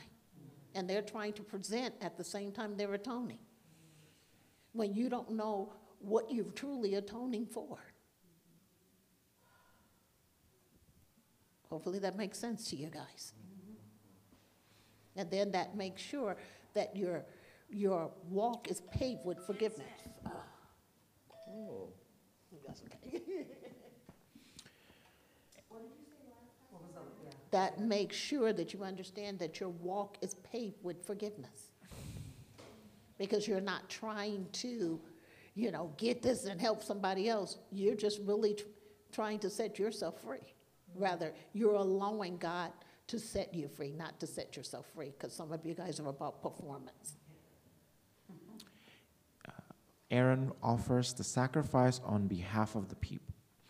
Then he brought the people's offering, took the goat, which was the sin offering for the people, and killed it and offered it for sin. Like the first one. And he brought the burnt offering and offered it according to the prescribed manner. Then he brought the grain offering, took a handful of it, and burned it on the altar. Besides the burnt sacrifice of the morning, he also killed the bull, the ram, as sacrifice of peace offering, which were for the people. And Aaron's sons presented to him the blood, which he sprinkled all around the altar, and the fat from the bull and the ram, fatty tail, what covers the entrails and the kidneys, and the fatty lobe attached to the liver. And they put the fat on the breast, and then he burned the fat on the altar. But the breast and the right thigh Aaron wave as wave offering before the Lord, as Moses had commanded. Then he brought the people's offering. Again, the idea is emphasized. Aaron, like every priest among God's people, must receive God's atoning sacrifice first. It was only then that he could properly bring the people's offering. The sin offering. You guys get that? You can't help somebody till you're really properly helped. And I think that's where we're making mistakes, that we're trying to help others, and we get in agreement with their sin because we're thinking that they're justified because we haven't even atoned for the things that we're dealing with. And so it's an easy place to say you're justified. And 90% of the time, they may not be justified because you haven't atoned. And when you atone, God speaks to you from a different level and allows you to see what the true issue is. And again, as he was showing, what he speaks to you is not what you're going to serve them. And the problem is you'll hear something and you'll try to serve that to them and cause them to be in greater bondage. Hopefully that makes sense to what he's trying to get you to see when it comes to true atonement. The sin offering and wave offering. Aaron and his sons carry out the variety of offerings previously commanded in chapters 1 through 7. These were all done on behalf of Israel as a whole, as the people's offering. This was the beginning or the training for their priestly work for the people. The atonement through the sacrifice of the calf in verses 8 to 14 was for the sake of Aaron and the priests, but not for their sake alone. It was to make them fit to be priests for the people's offering. Let me stop you right there. So the atonement is to make you to be fit for the people's offering. And so if you really stop to understand, God's been calling you high priest for some time. Yeah. We heard in Friday's Bible study that you guys are all prophets and that you operate from that standpoint of a high priest. So again, he's trying to tell you. Yeah. He's constantly talking to you about coming up and coming into.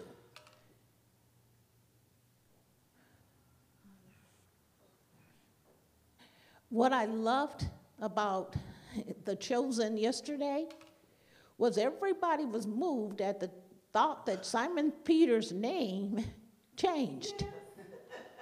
And everybody wanted that high position, and they wanted to be somebody and wanted to be something other than what they were, and they still had the wrong idea of what kingdom looked like. They still were so off in their understanding of what they thinking about a revolution coming.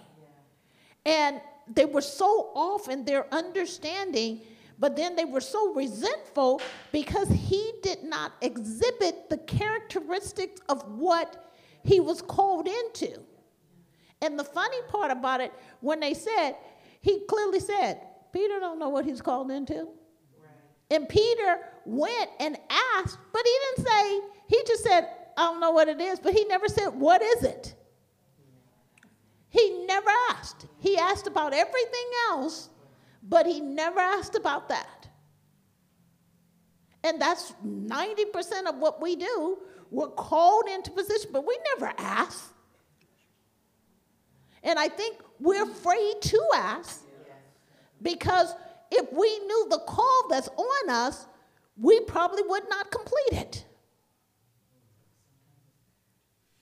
No, it's better to know, because it helps you to drink the cup. Because when the suffering comes, you're not willing to drink the cup.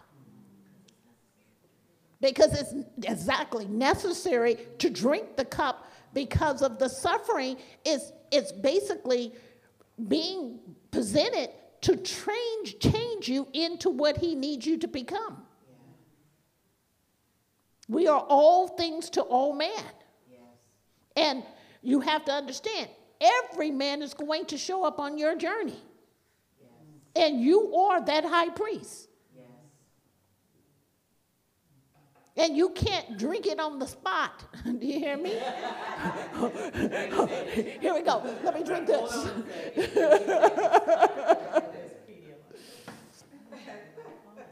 Okay? No superhero does that either.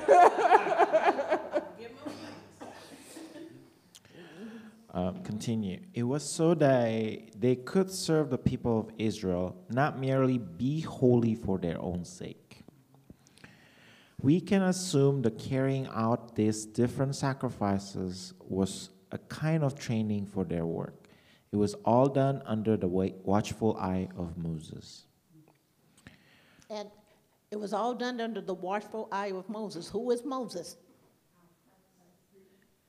Who is Moses? God. Did we not learn that Moses stands as God to the people? Aaron is the priest. Yes. Okay.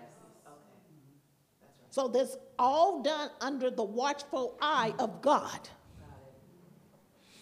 Is that why the sacrifice for this one was so specific, to make sure that they followed according to the Lord's will?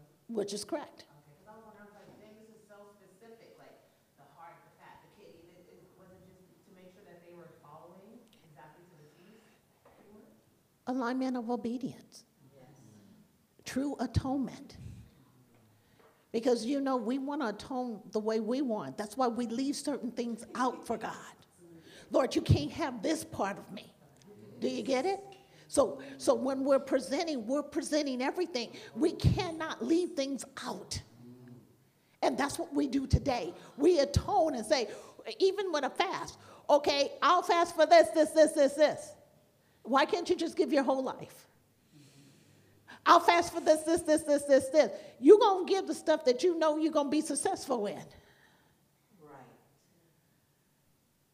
Wow. You will never give up the things you're unsuccessful in. Exactly. So what does true atonement mean? It's to giving up of self. Not part of self, all of self. Because we see ourselves daily. We know what we're not willing to give up. And this is what he's asking you to atone with. God blesses Israel with the display of his glory. Then Aaron lifted his hand toward the people, blessed them, and came down from offering the sin offering. Before you do anything, constantly questioning me. And the Lord says, patient, I shall answer you. He said, not yet, son, but patient, I shall answer. Because I just see a whole bunch of questions. And the Lord just literally tells me to tell you to be patient. He's going to answer.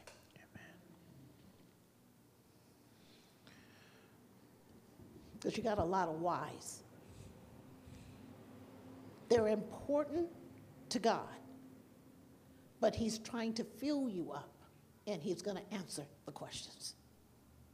And even some journeys backwards, you got some life issues that you really want to know, why did this happen? Why did that happen? And the Lord literally said, be patient. Like even, why did I come out this way? I had this dream, I had this desire. And in that, God literally wants to let you know that he picked you And so even the plans and the ideas and all of that stuff that you've been looking at, the Lord said they couldn't go forward because I needed you in the position to where I could use you and groom you for myself. So that helps, hopefully, to some of your whys. Okay, meaning God chose you even before you chose him. Repeat. Then Aaron lifted his hand toward the people, blessed them, and came down from offering the sin offering, the burnt offering, and the peace offering. And Moses and Aaron went into the tabernacle of meeting and came out and blessed the people. Then the glory of the Lord appeared to all the people, and fire came out from before the Lord and consumed the burnt offering and the fat on the altar. When all the people saw it, they shouted and fell on their faces. I'll stop you there. So you know what we're after. But if you don't understand, you were consumed by fire in that. And it created a response from the people. That's what God's after. That's why you have to be offered first. Offered first. Guys, get it? And so in that place, you can't go back to Chandelin, you can't be afraid to be corrected. You can't be afraid not to stand up in the places there. You can't be a respecter of persons. You can't even be concerned of how, this word or that word is delivered to you. You can't be in that position because in essence, you got to offer up your emotions. Because your emotions literally says, this doesn't feel right, this doesn't feel comfortable. Well, why do you have emotions? God doesn't want us living in our emotions. God doesn't want us to be caught up in feelings. This made me feel this way, this made me feel that way, and the Lord literally says, no.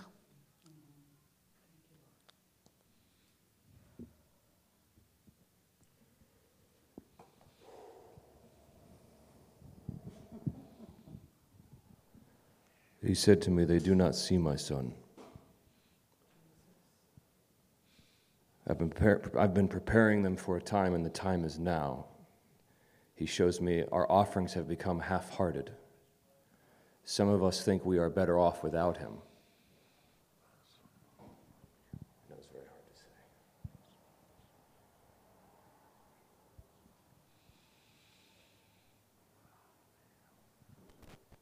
I don't know how to tell them that.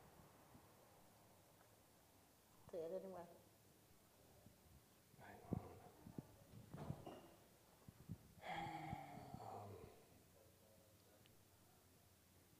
He said to tell them of my existence, but I don't.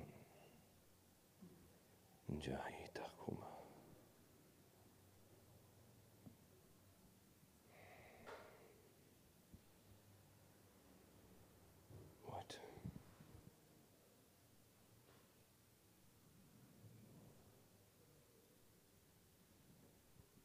We do not come from here.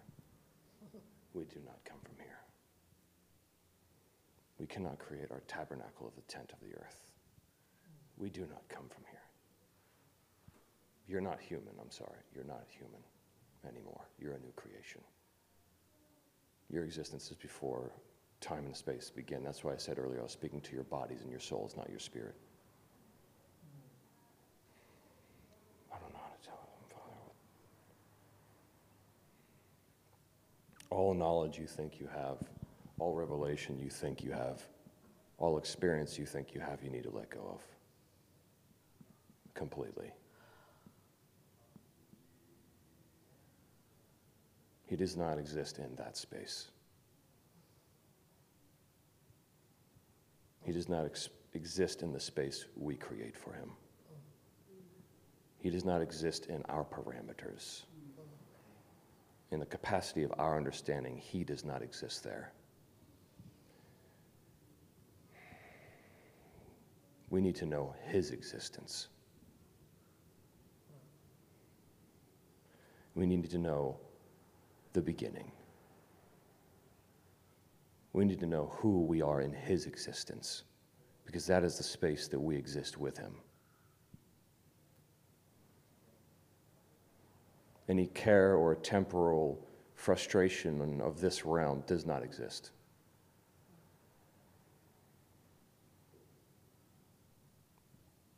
It does not. To sit in his existence, none of these cares are there. None of these worries are there. None of these problems are there whatsoever. As the high priest, he reminds me of the robe. The train of the Lord's robe fills the temple. I've told you of the experience where under the weight of that robe, I was pressed to the floor and could not get up. But that's because I was earthly, experiencing that.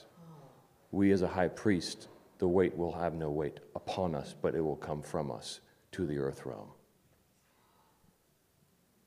We are bearers of the law and the commandments of God to existence from the eternal.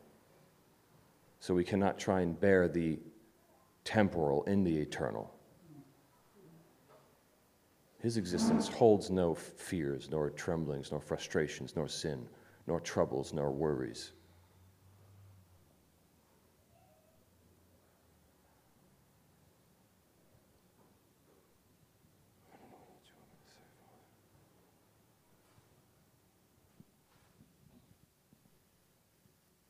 Your reality that you think you live in is not his.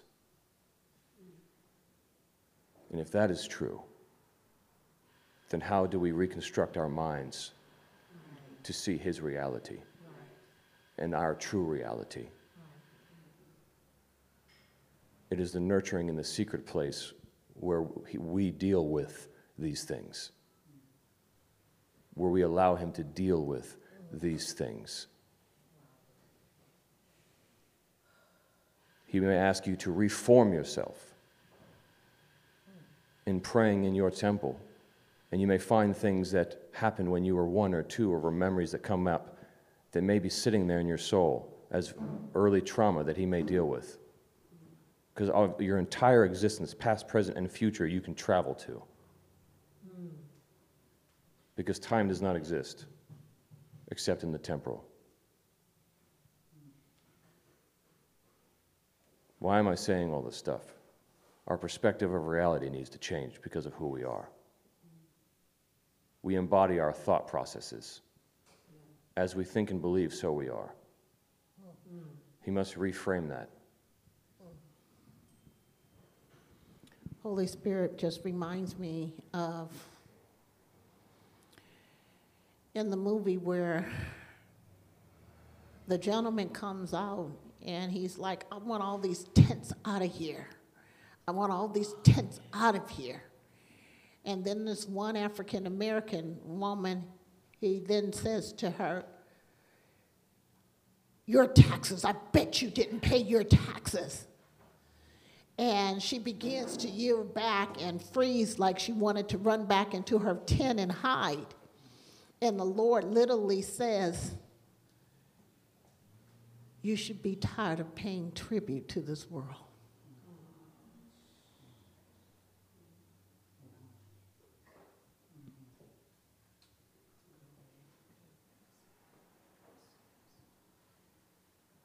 And what he means by that, you feel like you have to do something in order to gain something. Yes.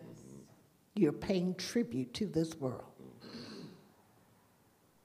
If I don't do this, this is not going to come forth. If I don't do this, this is not going to come forth. I don't do this, this is not going to come forth. He says, that doesn't work in my kingdom. He said, no more paying tribute.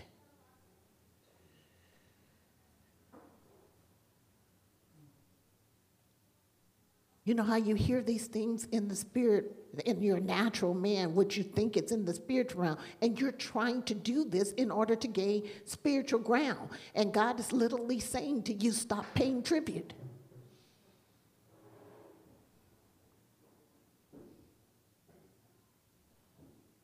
It's a faulty way of thinking and seeing things. You will always have to pay something. Don't you get it? To do this, you got to do this. To do this, you got to do this. To do this, you got to do this. To see this, you got to do this. And not recognizing it's your surrender, it's where it stops. It is you being consecrated. As I was sitting here listening to him about consecration, he said, whoa, you did that fast. And he said, and you gave me what you thought I wanted. And now you're going to do it according to my standard.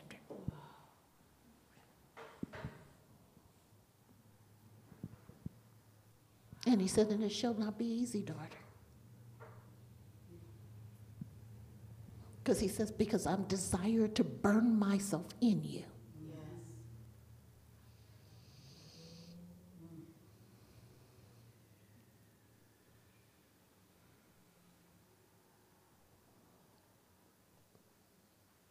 You know, I did the easy fast. Stop at 5 o'clock.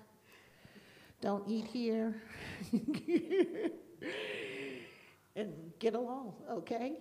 Which is one of the world's way of fasting, okay? Intermittent fasting. Lord, it's easy, okay?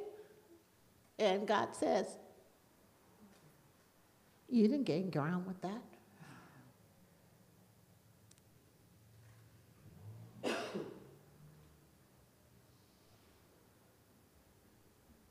See, because when we say consecrate, we think of tribute.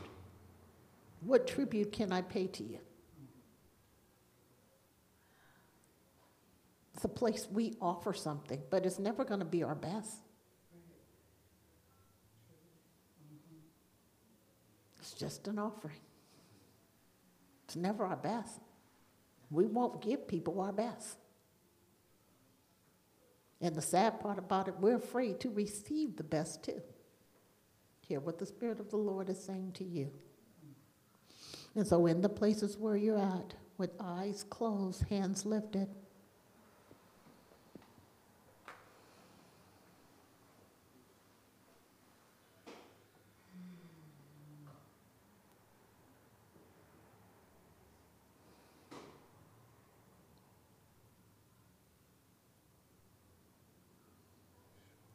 I'm not surrendering because something that was come forth in this message. I'm surrendering because I choose to exist in the place that you created me to exist in.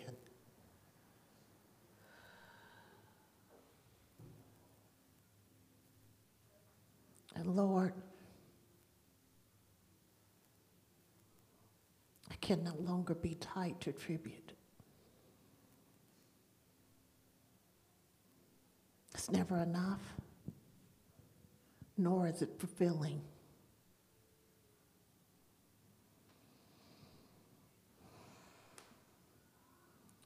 Today I hear you as I've heard you in your word. And I can clearly see that you're trying to get me into a place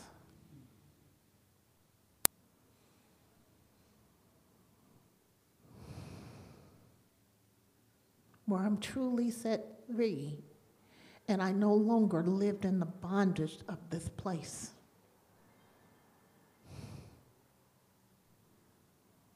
Lord, I've been a slave to this world.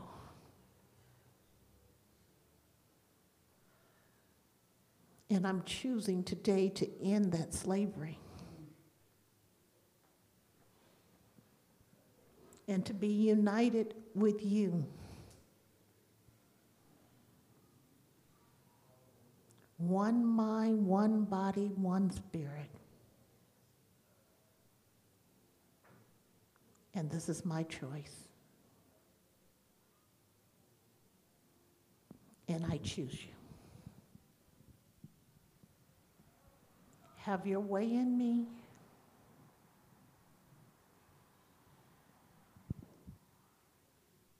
That you may complete the works in me.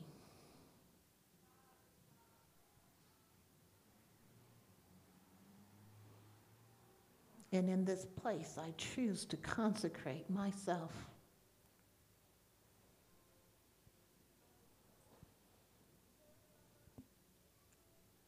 that I may be ready for your works.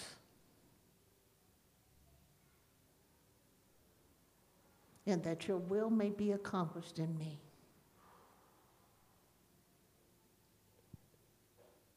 And Lord, even as I have my hands lifted in honor and worship,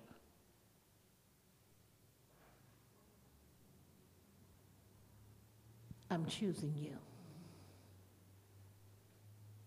In Jesus' name, let you, what you have spoken from when you created all things,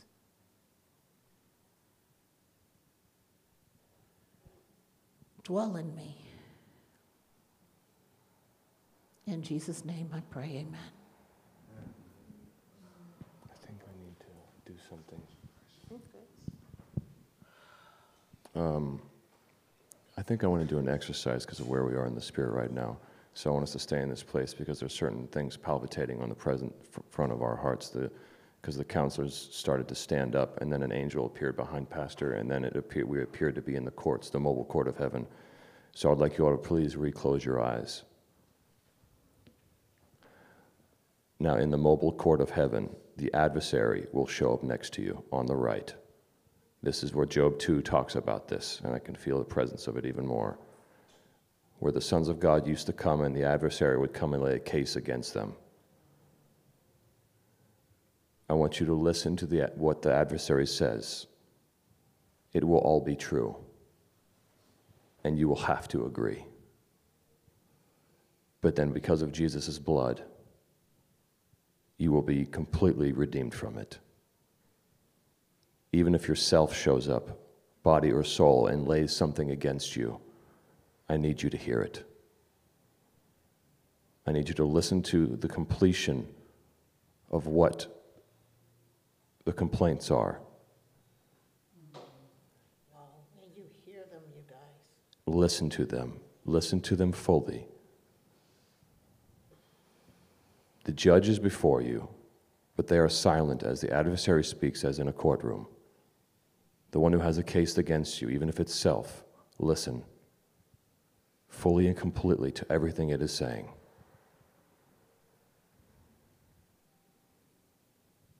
And you must agree, because it will be true.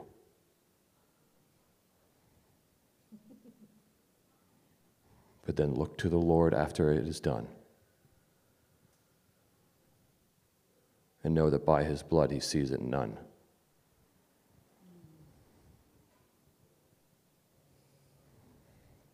And I can feel even the earth realm in front shaking as you do this. Can you hear? I need to work with your hearing.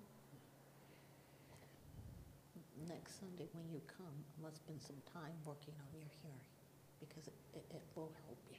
I can feel the weight of this earth realm even just almost want to shatter.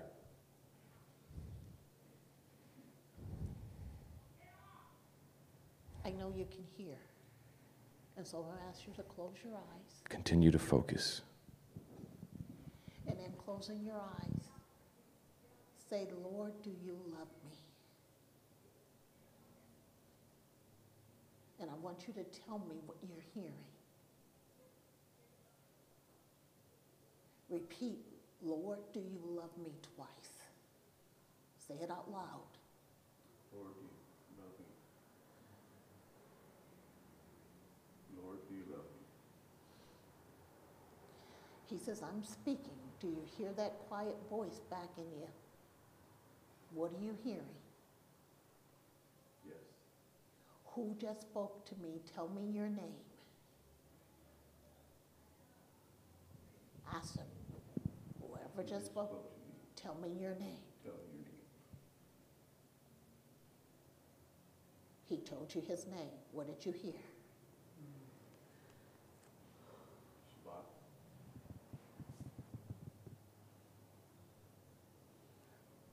So, Lord, as I'm here before you, what do you have against me?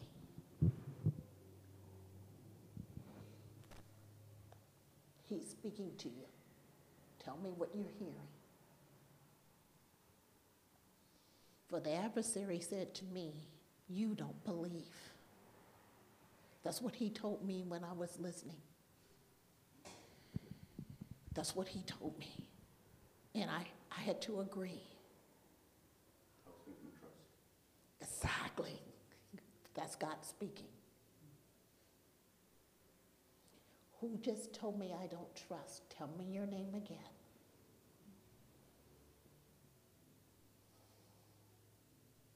He's speaking. Thank you. Okay, so you're hearing like we hear. I'm just pushing you further. The more you pray in the Spirit, Michael, the more you pray, you build your inner man up to here. A lot of us don't like praying in the Spirit because we don't know what we're saying. But you're really building the man up on the inside.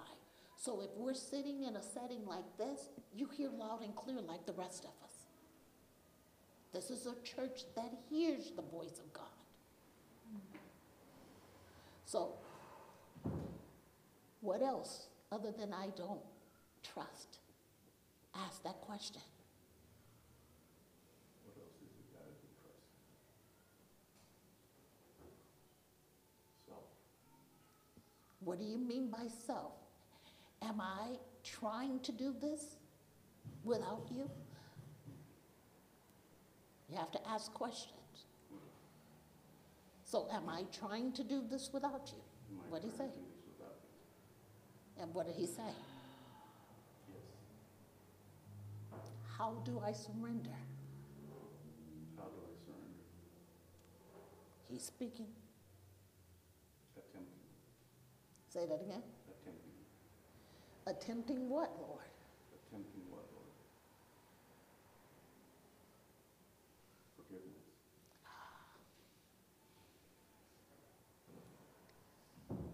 Who am I holding hostage in me? Who am I holding hostage in me? Myself. Praise God. I heard that too.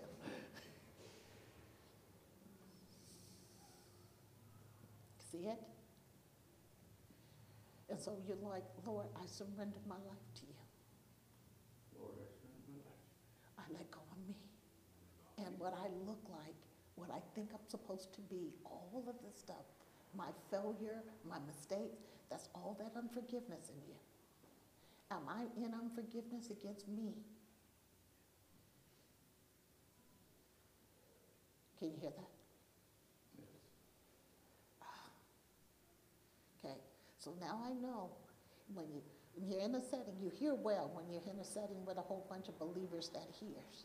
But if you pray in the Spirit and you're practicing the same thing at home, you'll hear. So Michael, the Lord literally says to you the same thing. Hear me, son. So literally saying out loud, Lord, I choose you. Have your way in me. Repeat that again. What is it that you have against me? What is it that you have against me?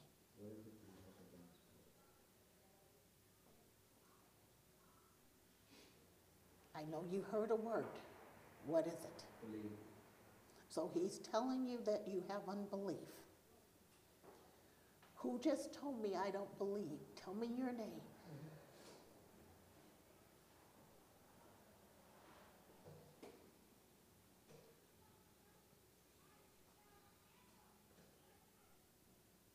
What is he saying? Say it louder. Exactly. Lord, help my unbelief. What else do you have against me? What else you hear? Nothing, that is all. Huh? Nothing, that is all. Nothing, my son, that is all. Nothing, my son, that is all? Was that you speaking or myself? You have to ask the question. Was that you speaking, Lord, or myself?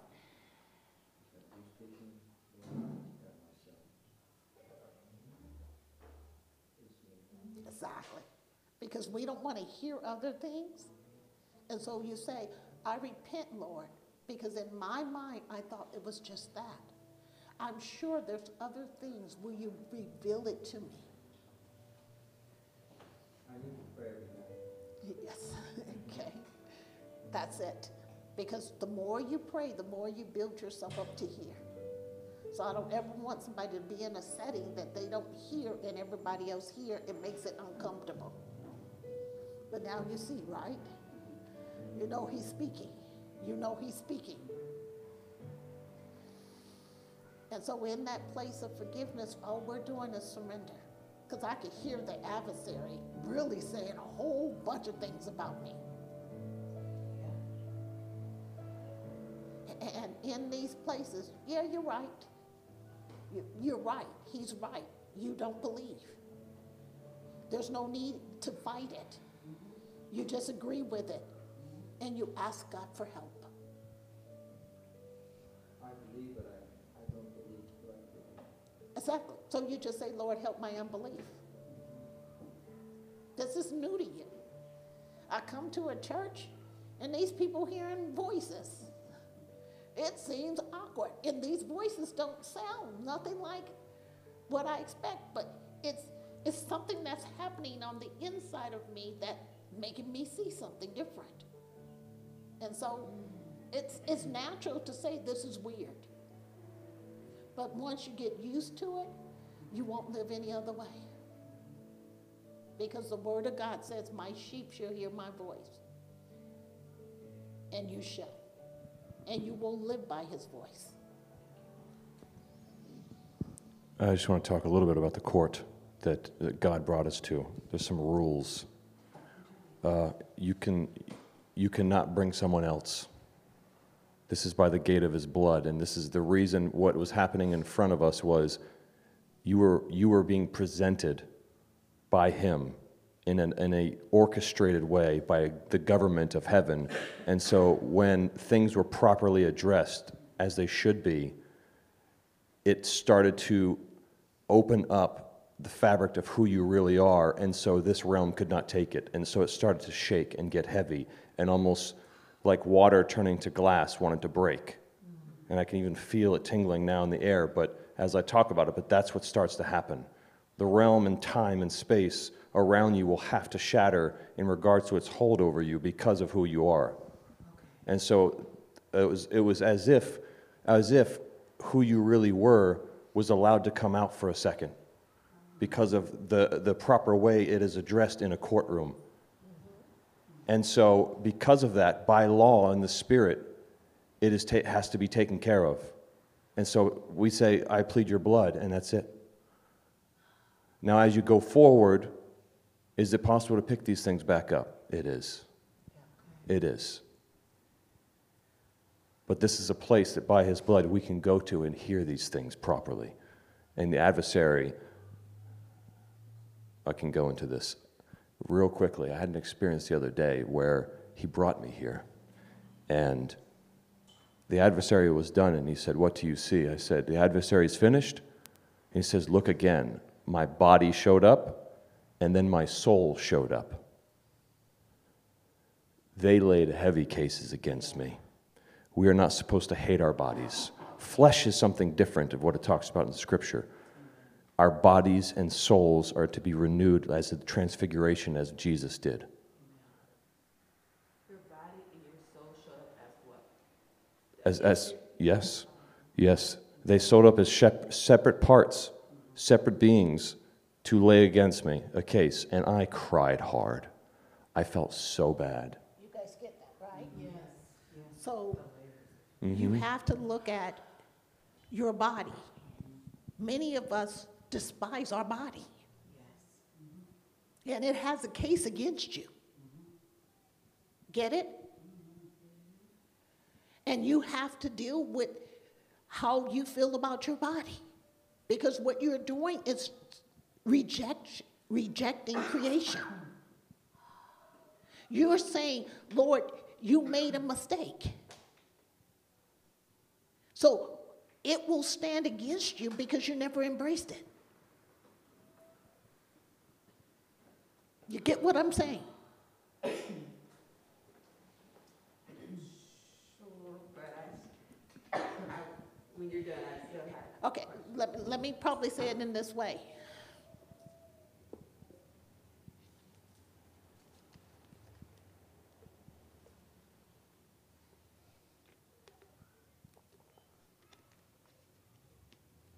You ain't say that one.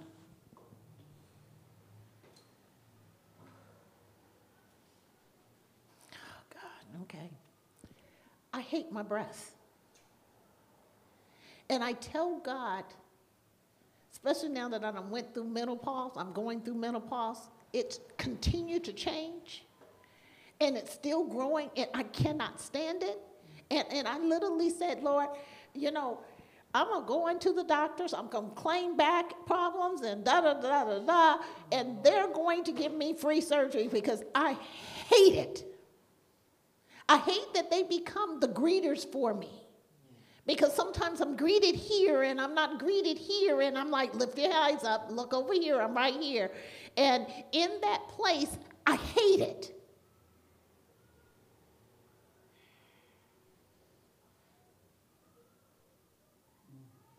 And the Lord says, what you're saying is you hate me.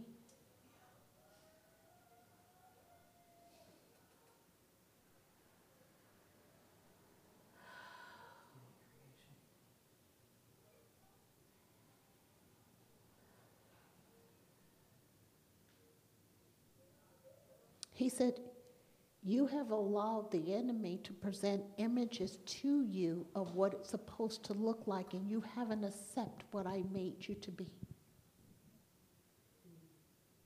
Get it? Yes. I'm focused in on an image. And somehow he's presenting an image to me, and I embraced that over the years. And that image, when I say pay tribute, that image is constantly telling me to pay tribute to it. See it now? Yes. Making sure that you see this. Because that image is what I'm looking at. And I'm desiring to be that image, which I pay tribute to it when I see people walking by with that image. And then I despise minds. Making sure you see it. Yes. So, and then from the spiritual perspective, I cannot change it. Get it? And so therefore, I'm constantly rejecting it. Can I go deeper in this again? You may have heard me talk about this, and it may have just gone like that because you think I'm joking, but I'm not. He has revealed to me in some sense that our bodies were never supposed to die in the first place.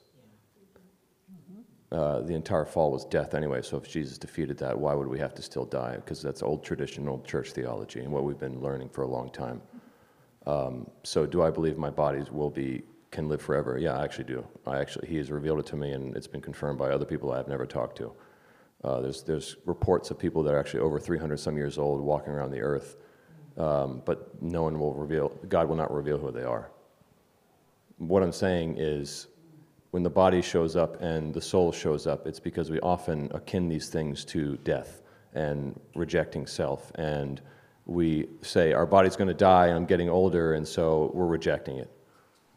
And so we are attached to this idea that death is at work in our being continually, right? Because we are dying yes. So in reality, we are supposed to. Why would the earth in creation wait for the adoption of sons that it also gets if it was just going to die? We are supposed to renew and transform it, transfigure everything. That is our purpose, and so it has to start with self. And so that's why the body and the soul shows up as well, because of the case we hold against it. Praise be to God. So there's a lot of work to be done, right? Within our hearts to be high priests, within our bodies, so that we can actually carry and be from where we're supposed to be from into this place, and not have this place bear witness with our being somewhere. When you say we hold a case against our body, it's by speaking the lie over our body. Being in agreement with tribute. With tribute. What the enemy says, pay tribute. Being in agreement with tribute. Pay tribute to this. Yeah. It's like things that you see and you pay tribute to it. You don't even see that you're giving it value. You're paying tribute to it, which is correct.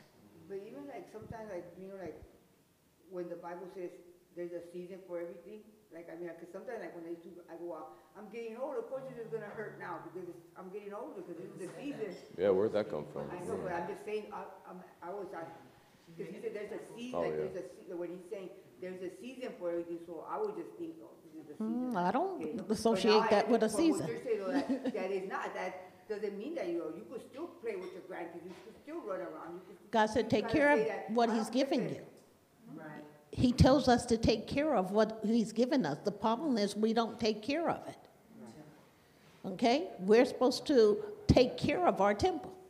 The reason why so many of us leave early is because we don't take care of our temple. You know, when your BMI is over, you need to start working it out. But we don't see that that's an issue. I love this new scale they have on Amazon. I forgot the name of it, but it gives you everything about you, and it even tells you how old your body is based on your weight. Oh, there you go. Yeah. Oh, it's an awesome scale, but it's something that sometimes we need to have a true understanding of what we look like. So the stuff that we're paying tribute to, this is tribute to this. You don't even realize your mind is in agreement with some of this stuff and paying tribute to it. Exactly. Visually taking it. Okay. And so with that, can we close? Because we've been trying to close. Speak in the eyes, I have something to say about that. Go ahead. Why do we have to close? Yeah, but we're out of here. Yes. Praise God. Yeah. But keep practicing. The eye is a receptor of information, right? But as a spirit being, we see with the eyes of our heart. That's what we really see. As we retain information by what we see as we walk through the day, we take it in, and then we have a response based on first mention of how we experienced it in our reality of our lives, on how we should properly respond to it, if that makes sense.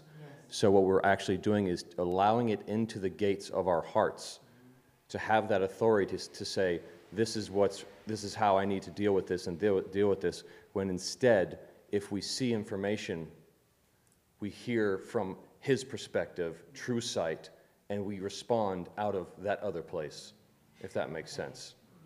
So it is not here's the information, my heart is like so ready, like, this is information, how do I do it, I serve it. I'm like, oh my Lord, he has to deal with my heart all the time, because tribute to the earth, this is how I serve it, this is how I do it. It has to be the opposite. We have to really hear what the true sight is of what is happening in the earth, so we can respond before we take it in and receive it as a earth being and say, this is how I need to respond to it from human wisdom. We have to literally see it. We learn to see it spiritually, so we don't take it into our gates, so it has that authority over us. And instead, we come from a place of authority, so it has to listen to us. Remember, we are the ones the earth is waiting for. Okay, yes, I can say this too. All of creation waits for us.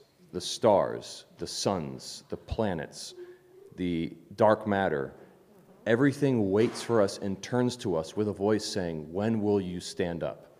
When will you mature as a son? Because it is waiting for us to have authority. Oh, fantastic, I get to reveal that. We get to have authority over these things. I was taken to what he called the first place. I don't know why, but that's just what he said.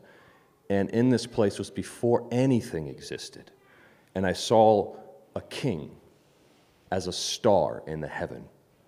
And this was the crux of those particular realms it was overseeing, and it became again the illumination in the skies that it talks about Genesis, that we are, that it was before the stars were laid and the suns and stuff like that, but he put illuminations in the heavens. That was us, to be for signs and seasons, right? We are, once we stand in that place in full high priest mode, we become an illumination in the heaven, which is a star, that is the crux, a cornerstone of certain dimensional places that we are to oversee. You see, this is much bigger than we realize.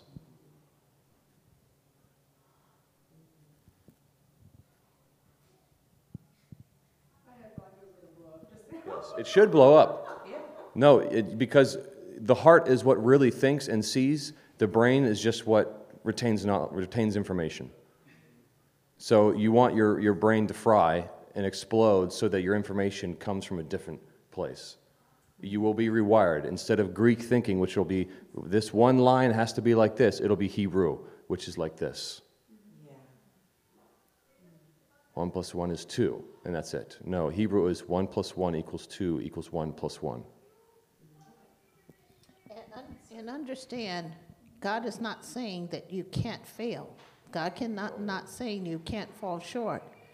He's literally asking you in that place where you're falling short and you're failing, Billy, and you're not. He's just literally saying, come to him. Yeah. That's all he's asking you, to come to him.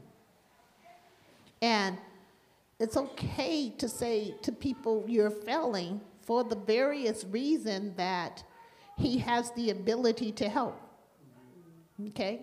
And I know why the noise is coming in the background, because he's trying to stop you guys from hearing. So that's a spirit of blasphemy. And so we muzzle that spirit of blasphemy in the name of Jesus, that it has no power and authority over this assembly in Christ Jesus' name.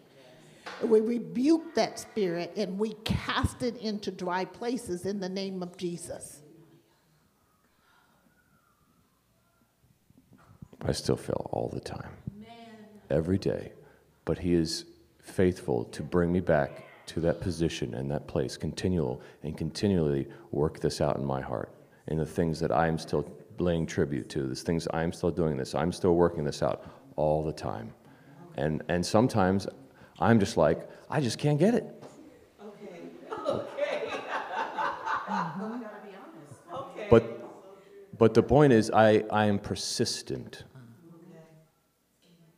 I am persistent and obedient in these things. Mm-hmm. And trust the authority you guys walk in. Trust the authority you walk in. Trust what God's doing on the inside of you. Okay? Trust the authority. Then you notice how the spirit got quiet. Trust the authority. Trust what you're walking in. Don't be afraid to stand against the things that's standing against you. Know what tribute looks like. Okay?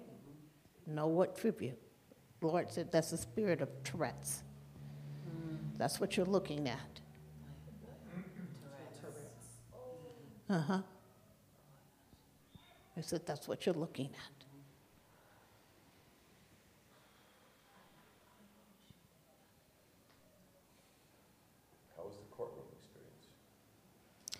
There was something else that really stood out to me, because after you was talking, I missed what you were saying, because I went back into the courtroom and the enemy literally said to me, "You're not a pastor." Oh, wow.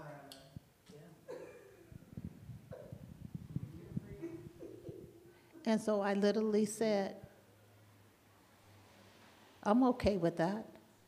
But unless God says something to me otherwise, then I'm going to stand in this position. And he didn't say nothing.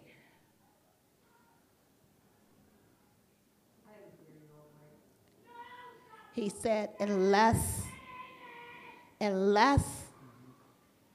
I said to him, unless God says to me something otherwise, I said, I'm going to still stand.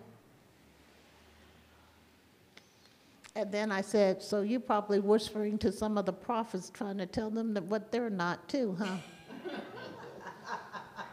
I had a conversation, and I said, but we're all going to stand in Christ. And we're going to take our stand, and that's what's going to be the difference. You can say what we're not, but we know what God called us into. So I solved my own problem.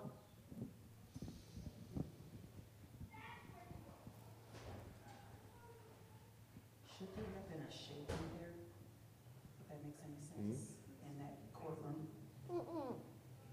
Well, the reason why I'm saying is I saw myself on the actual, like, witness stand, and I'm being accused by the enemy. But then once the Lord started saying something to me, I started shaking, not in a negative, but like, Oh, I shake hard yeah. sometimes, but it may not happen all the time, but From my head, and then I was like, yes. Do you know why? what's going on? Yep. No, like, Yep. I came from, my father's you know, chair. this is funny, I'm humbled by this, but I came from a church where well, I would say, I've experienced a church where we shake all the time, right? Yeah. And a lot of it was just fake. Yeah. But a lot of it was just super fake, some of it was actually familiar spirits and stuff like that. But when your soul is trying to hold on to something and God rocks you, you can probably shake. I had to, Yes. I was holding on to the chair because I'm like, Yes. I'm gonna fall off this chair. I will. Now, I'm not saying, hey, don't make it religious and say this has to happen for anything to happen. No. But there are many times where I will be shaking just like, oh, because it's really, it's a lot. Yeah, yes. Like Velcro. Yes.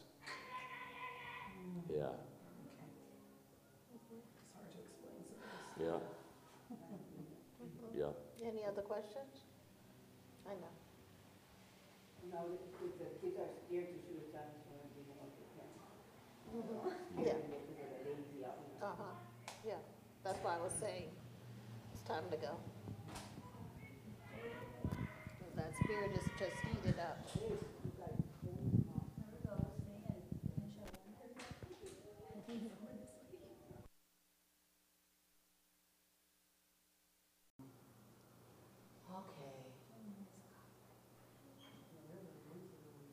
And then I hear the Holy Spirit, the Lord, saying to me, because he sits down now. I see him in that courtroom. He sat down, but now I see my Lord standing up and saying, for you know who you are. You know what I have spoken, and you know what I have said to come.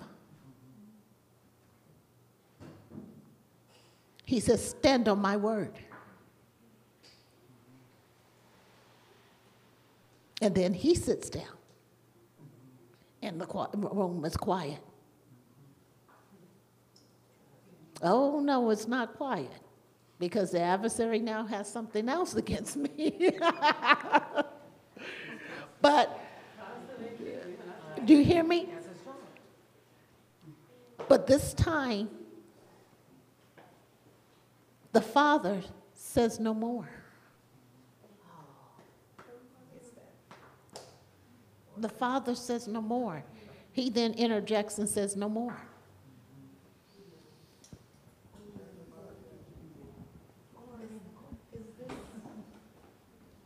Is this coming before the seat of, no? Throne of grace? No.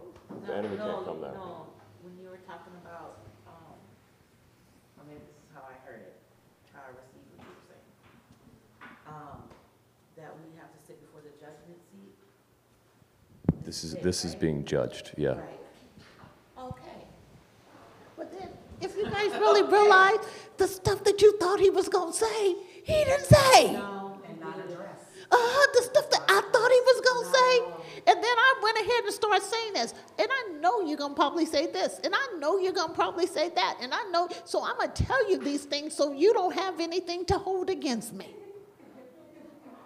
but not only him, not only the adversary, because when you were speaking about, when we were there, and you were talking about even things that you have against yourself.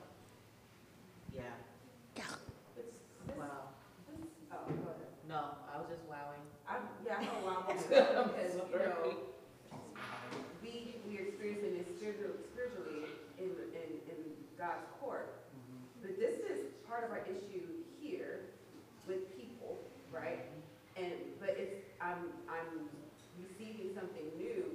our whole demeanor here is calm and waiting for the Lord and the truth to rise up.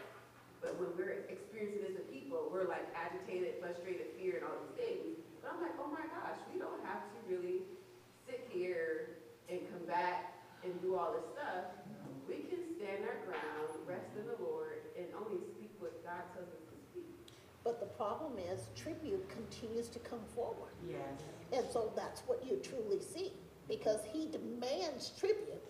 He demands, and so when you're having issues with people, he's demanding you to take a stand.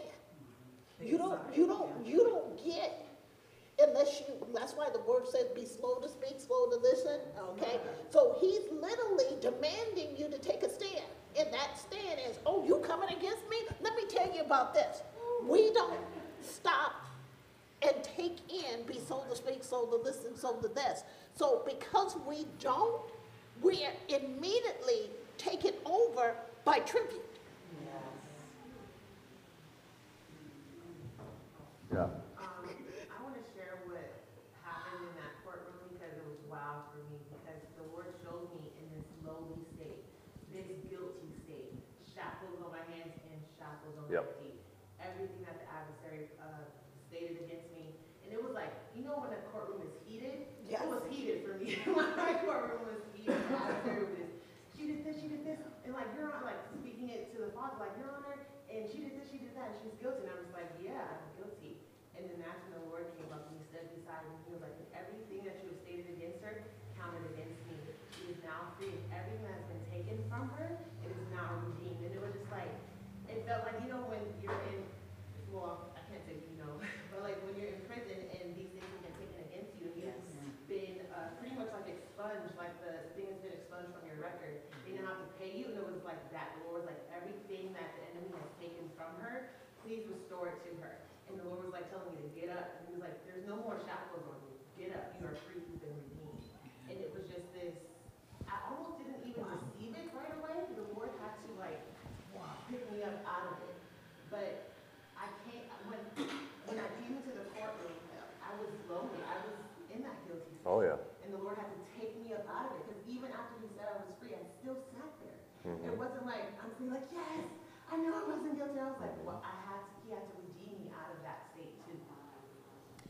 As you were saying that, the Holy Spirit literally talked about when people go to jail, they pay penalties with their life. They lose days in jail that has to do with their life. And so you have to understand the enemy is after your life. The penalty is truly to be assessed against your life. And so when you said, like, shackles being on you and this, you said, no, you know what I mean. Yeah, we understand what you mean because we've been under the same shackles. And so we know our life is where we're penalized. And so that's why when somebody's incarcerated, it's their life. I really praise God for this message because this is how I've been feeling. I've been feeling like I've been in shackles. I've been feeling like I need to hide in order to get myself together. And I remember the Lord told me, son,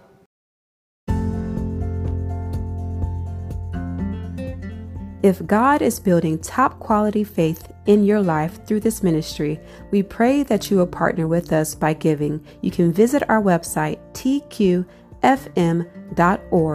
Also, remember to subscribe for more messages like this.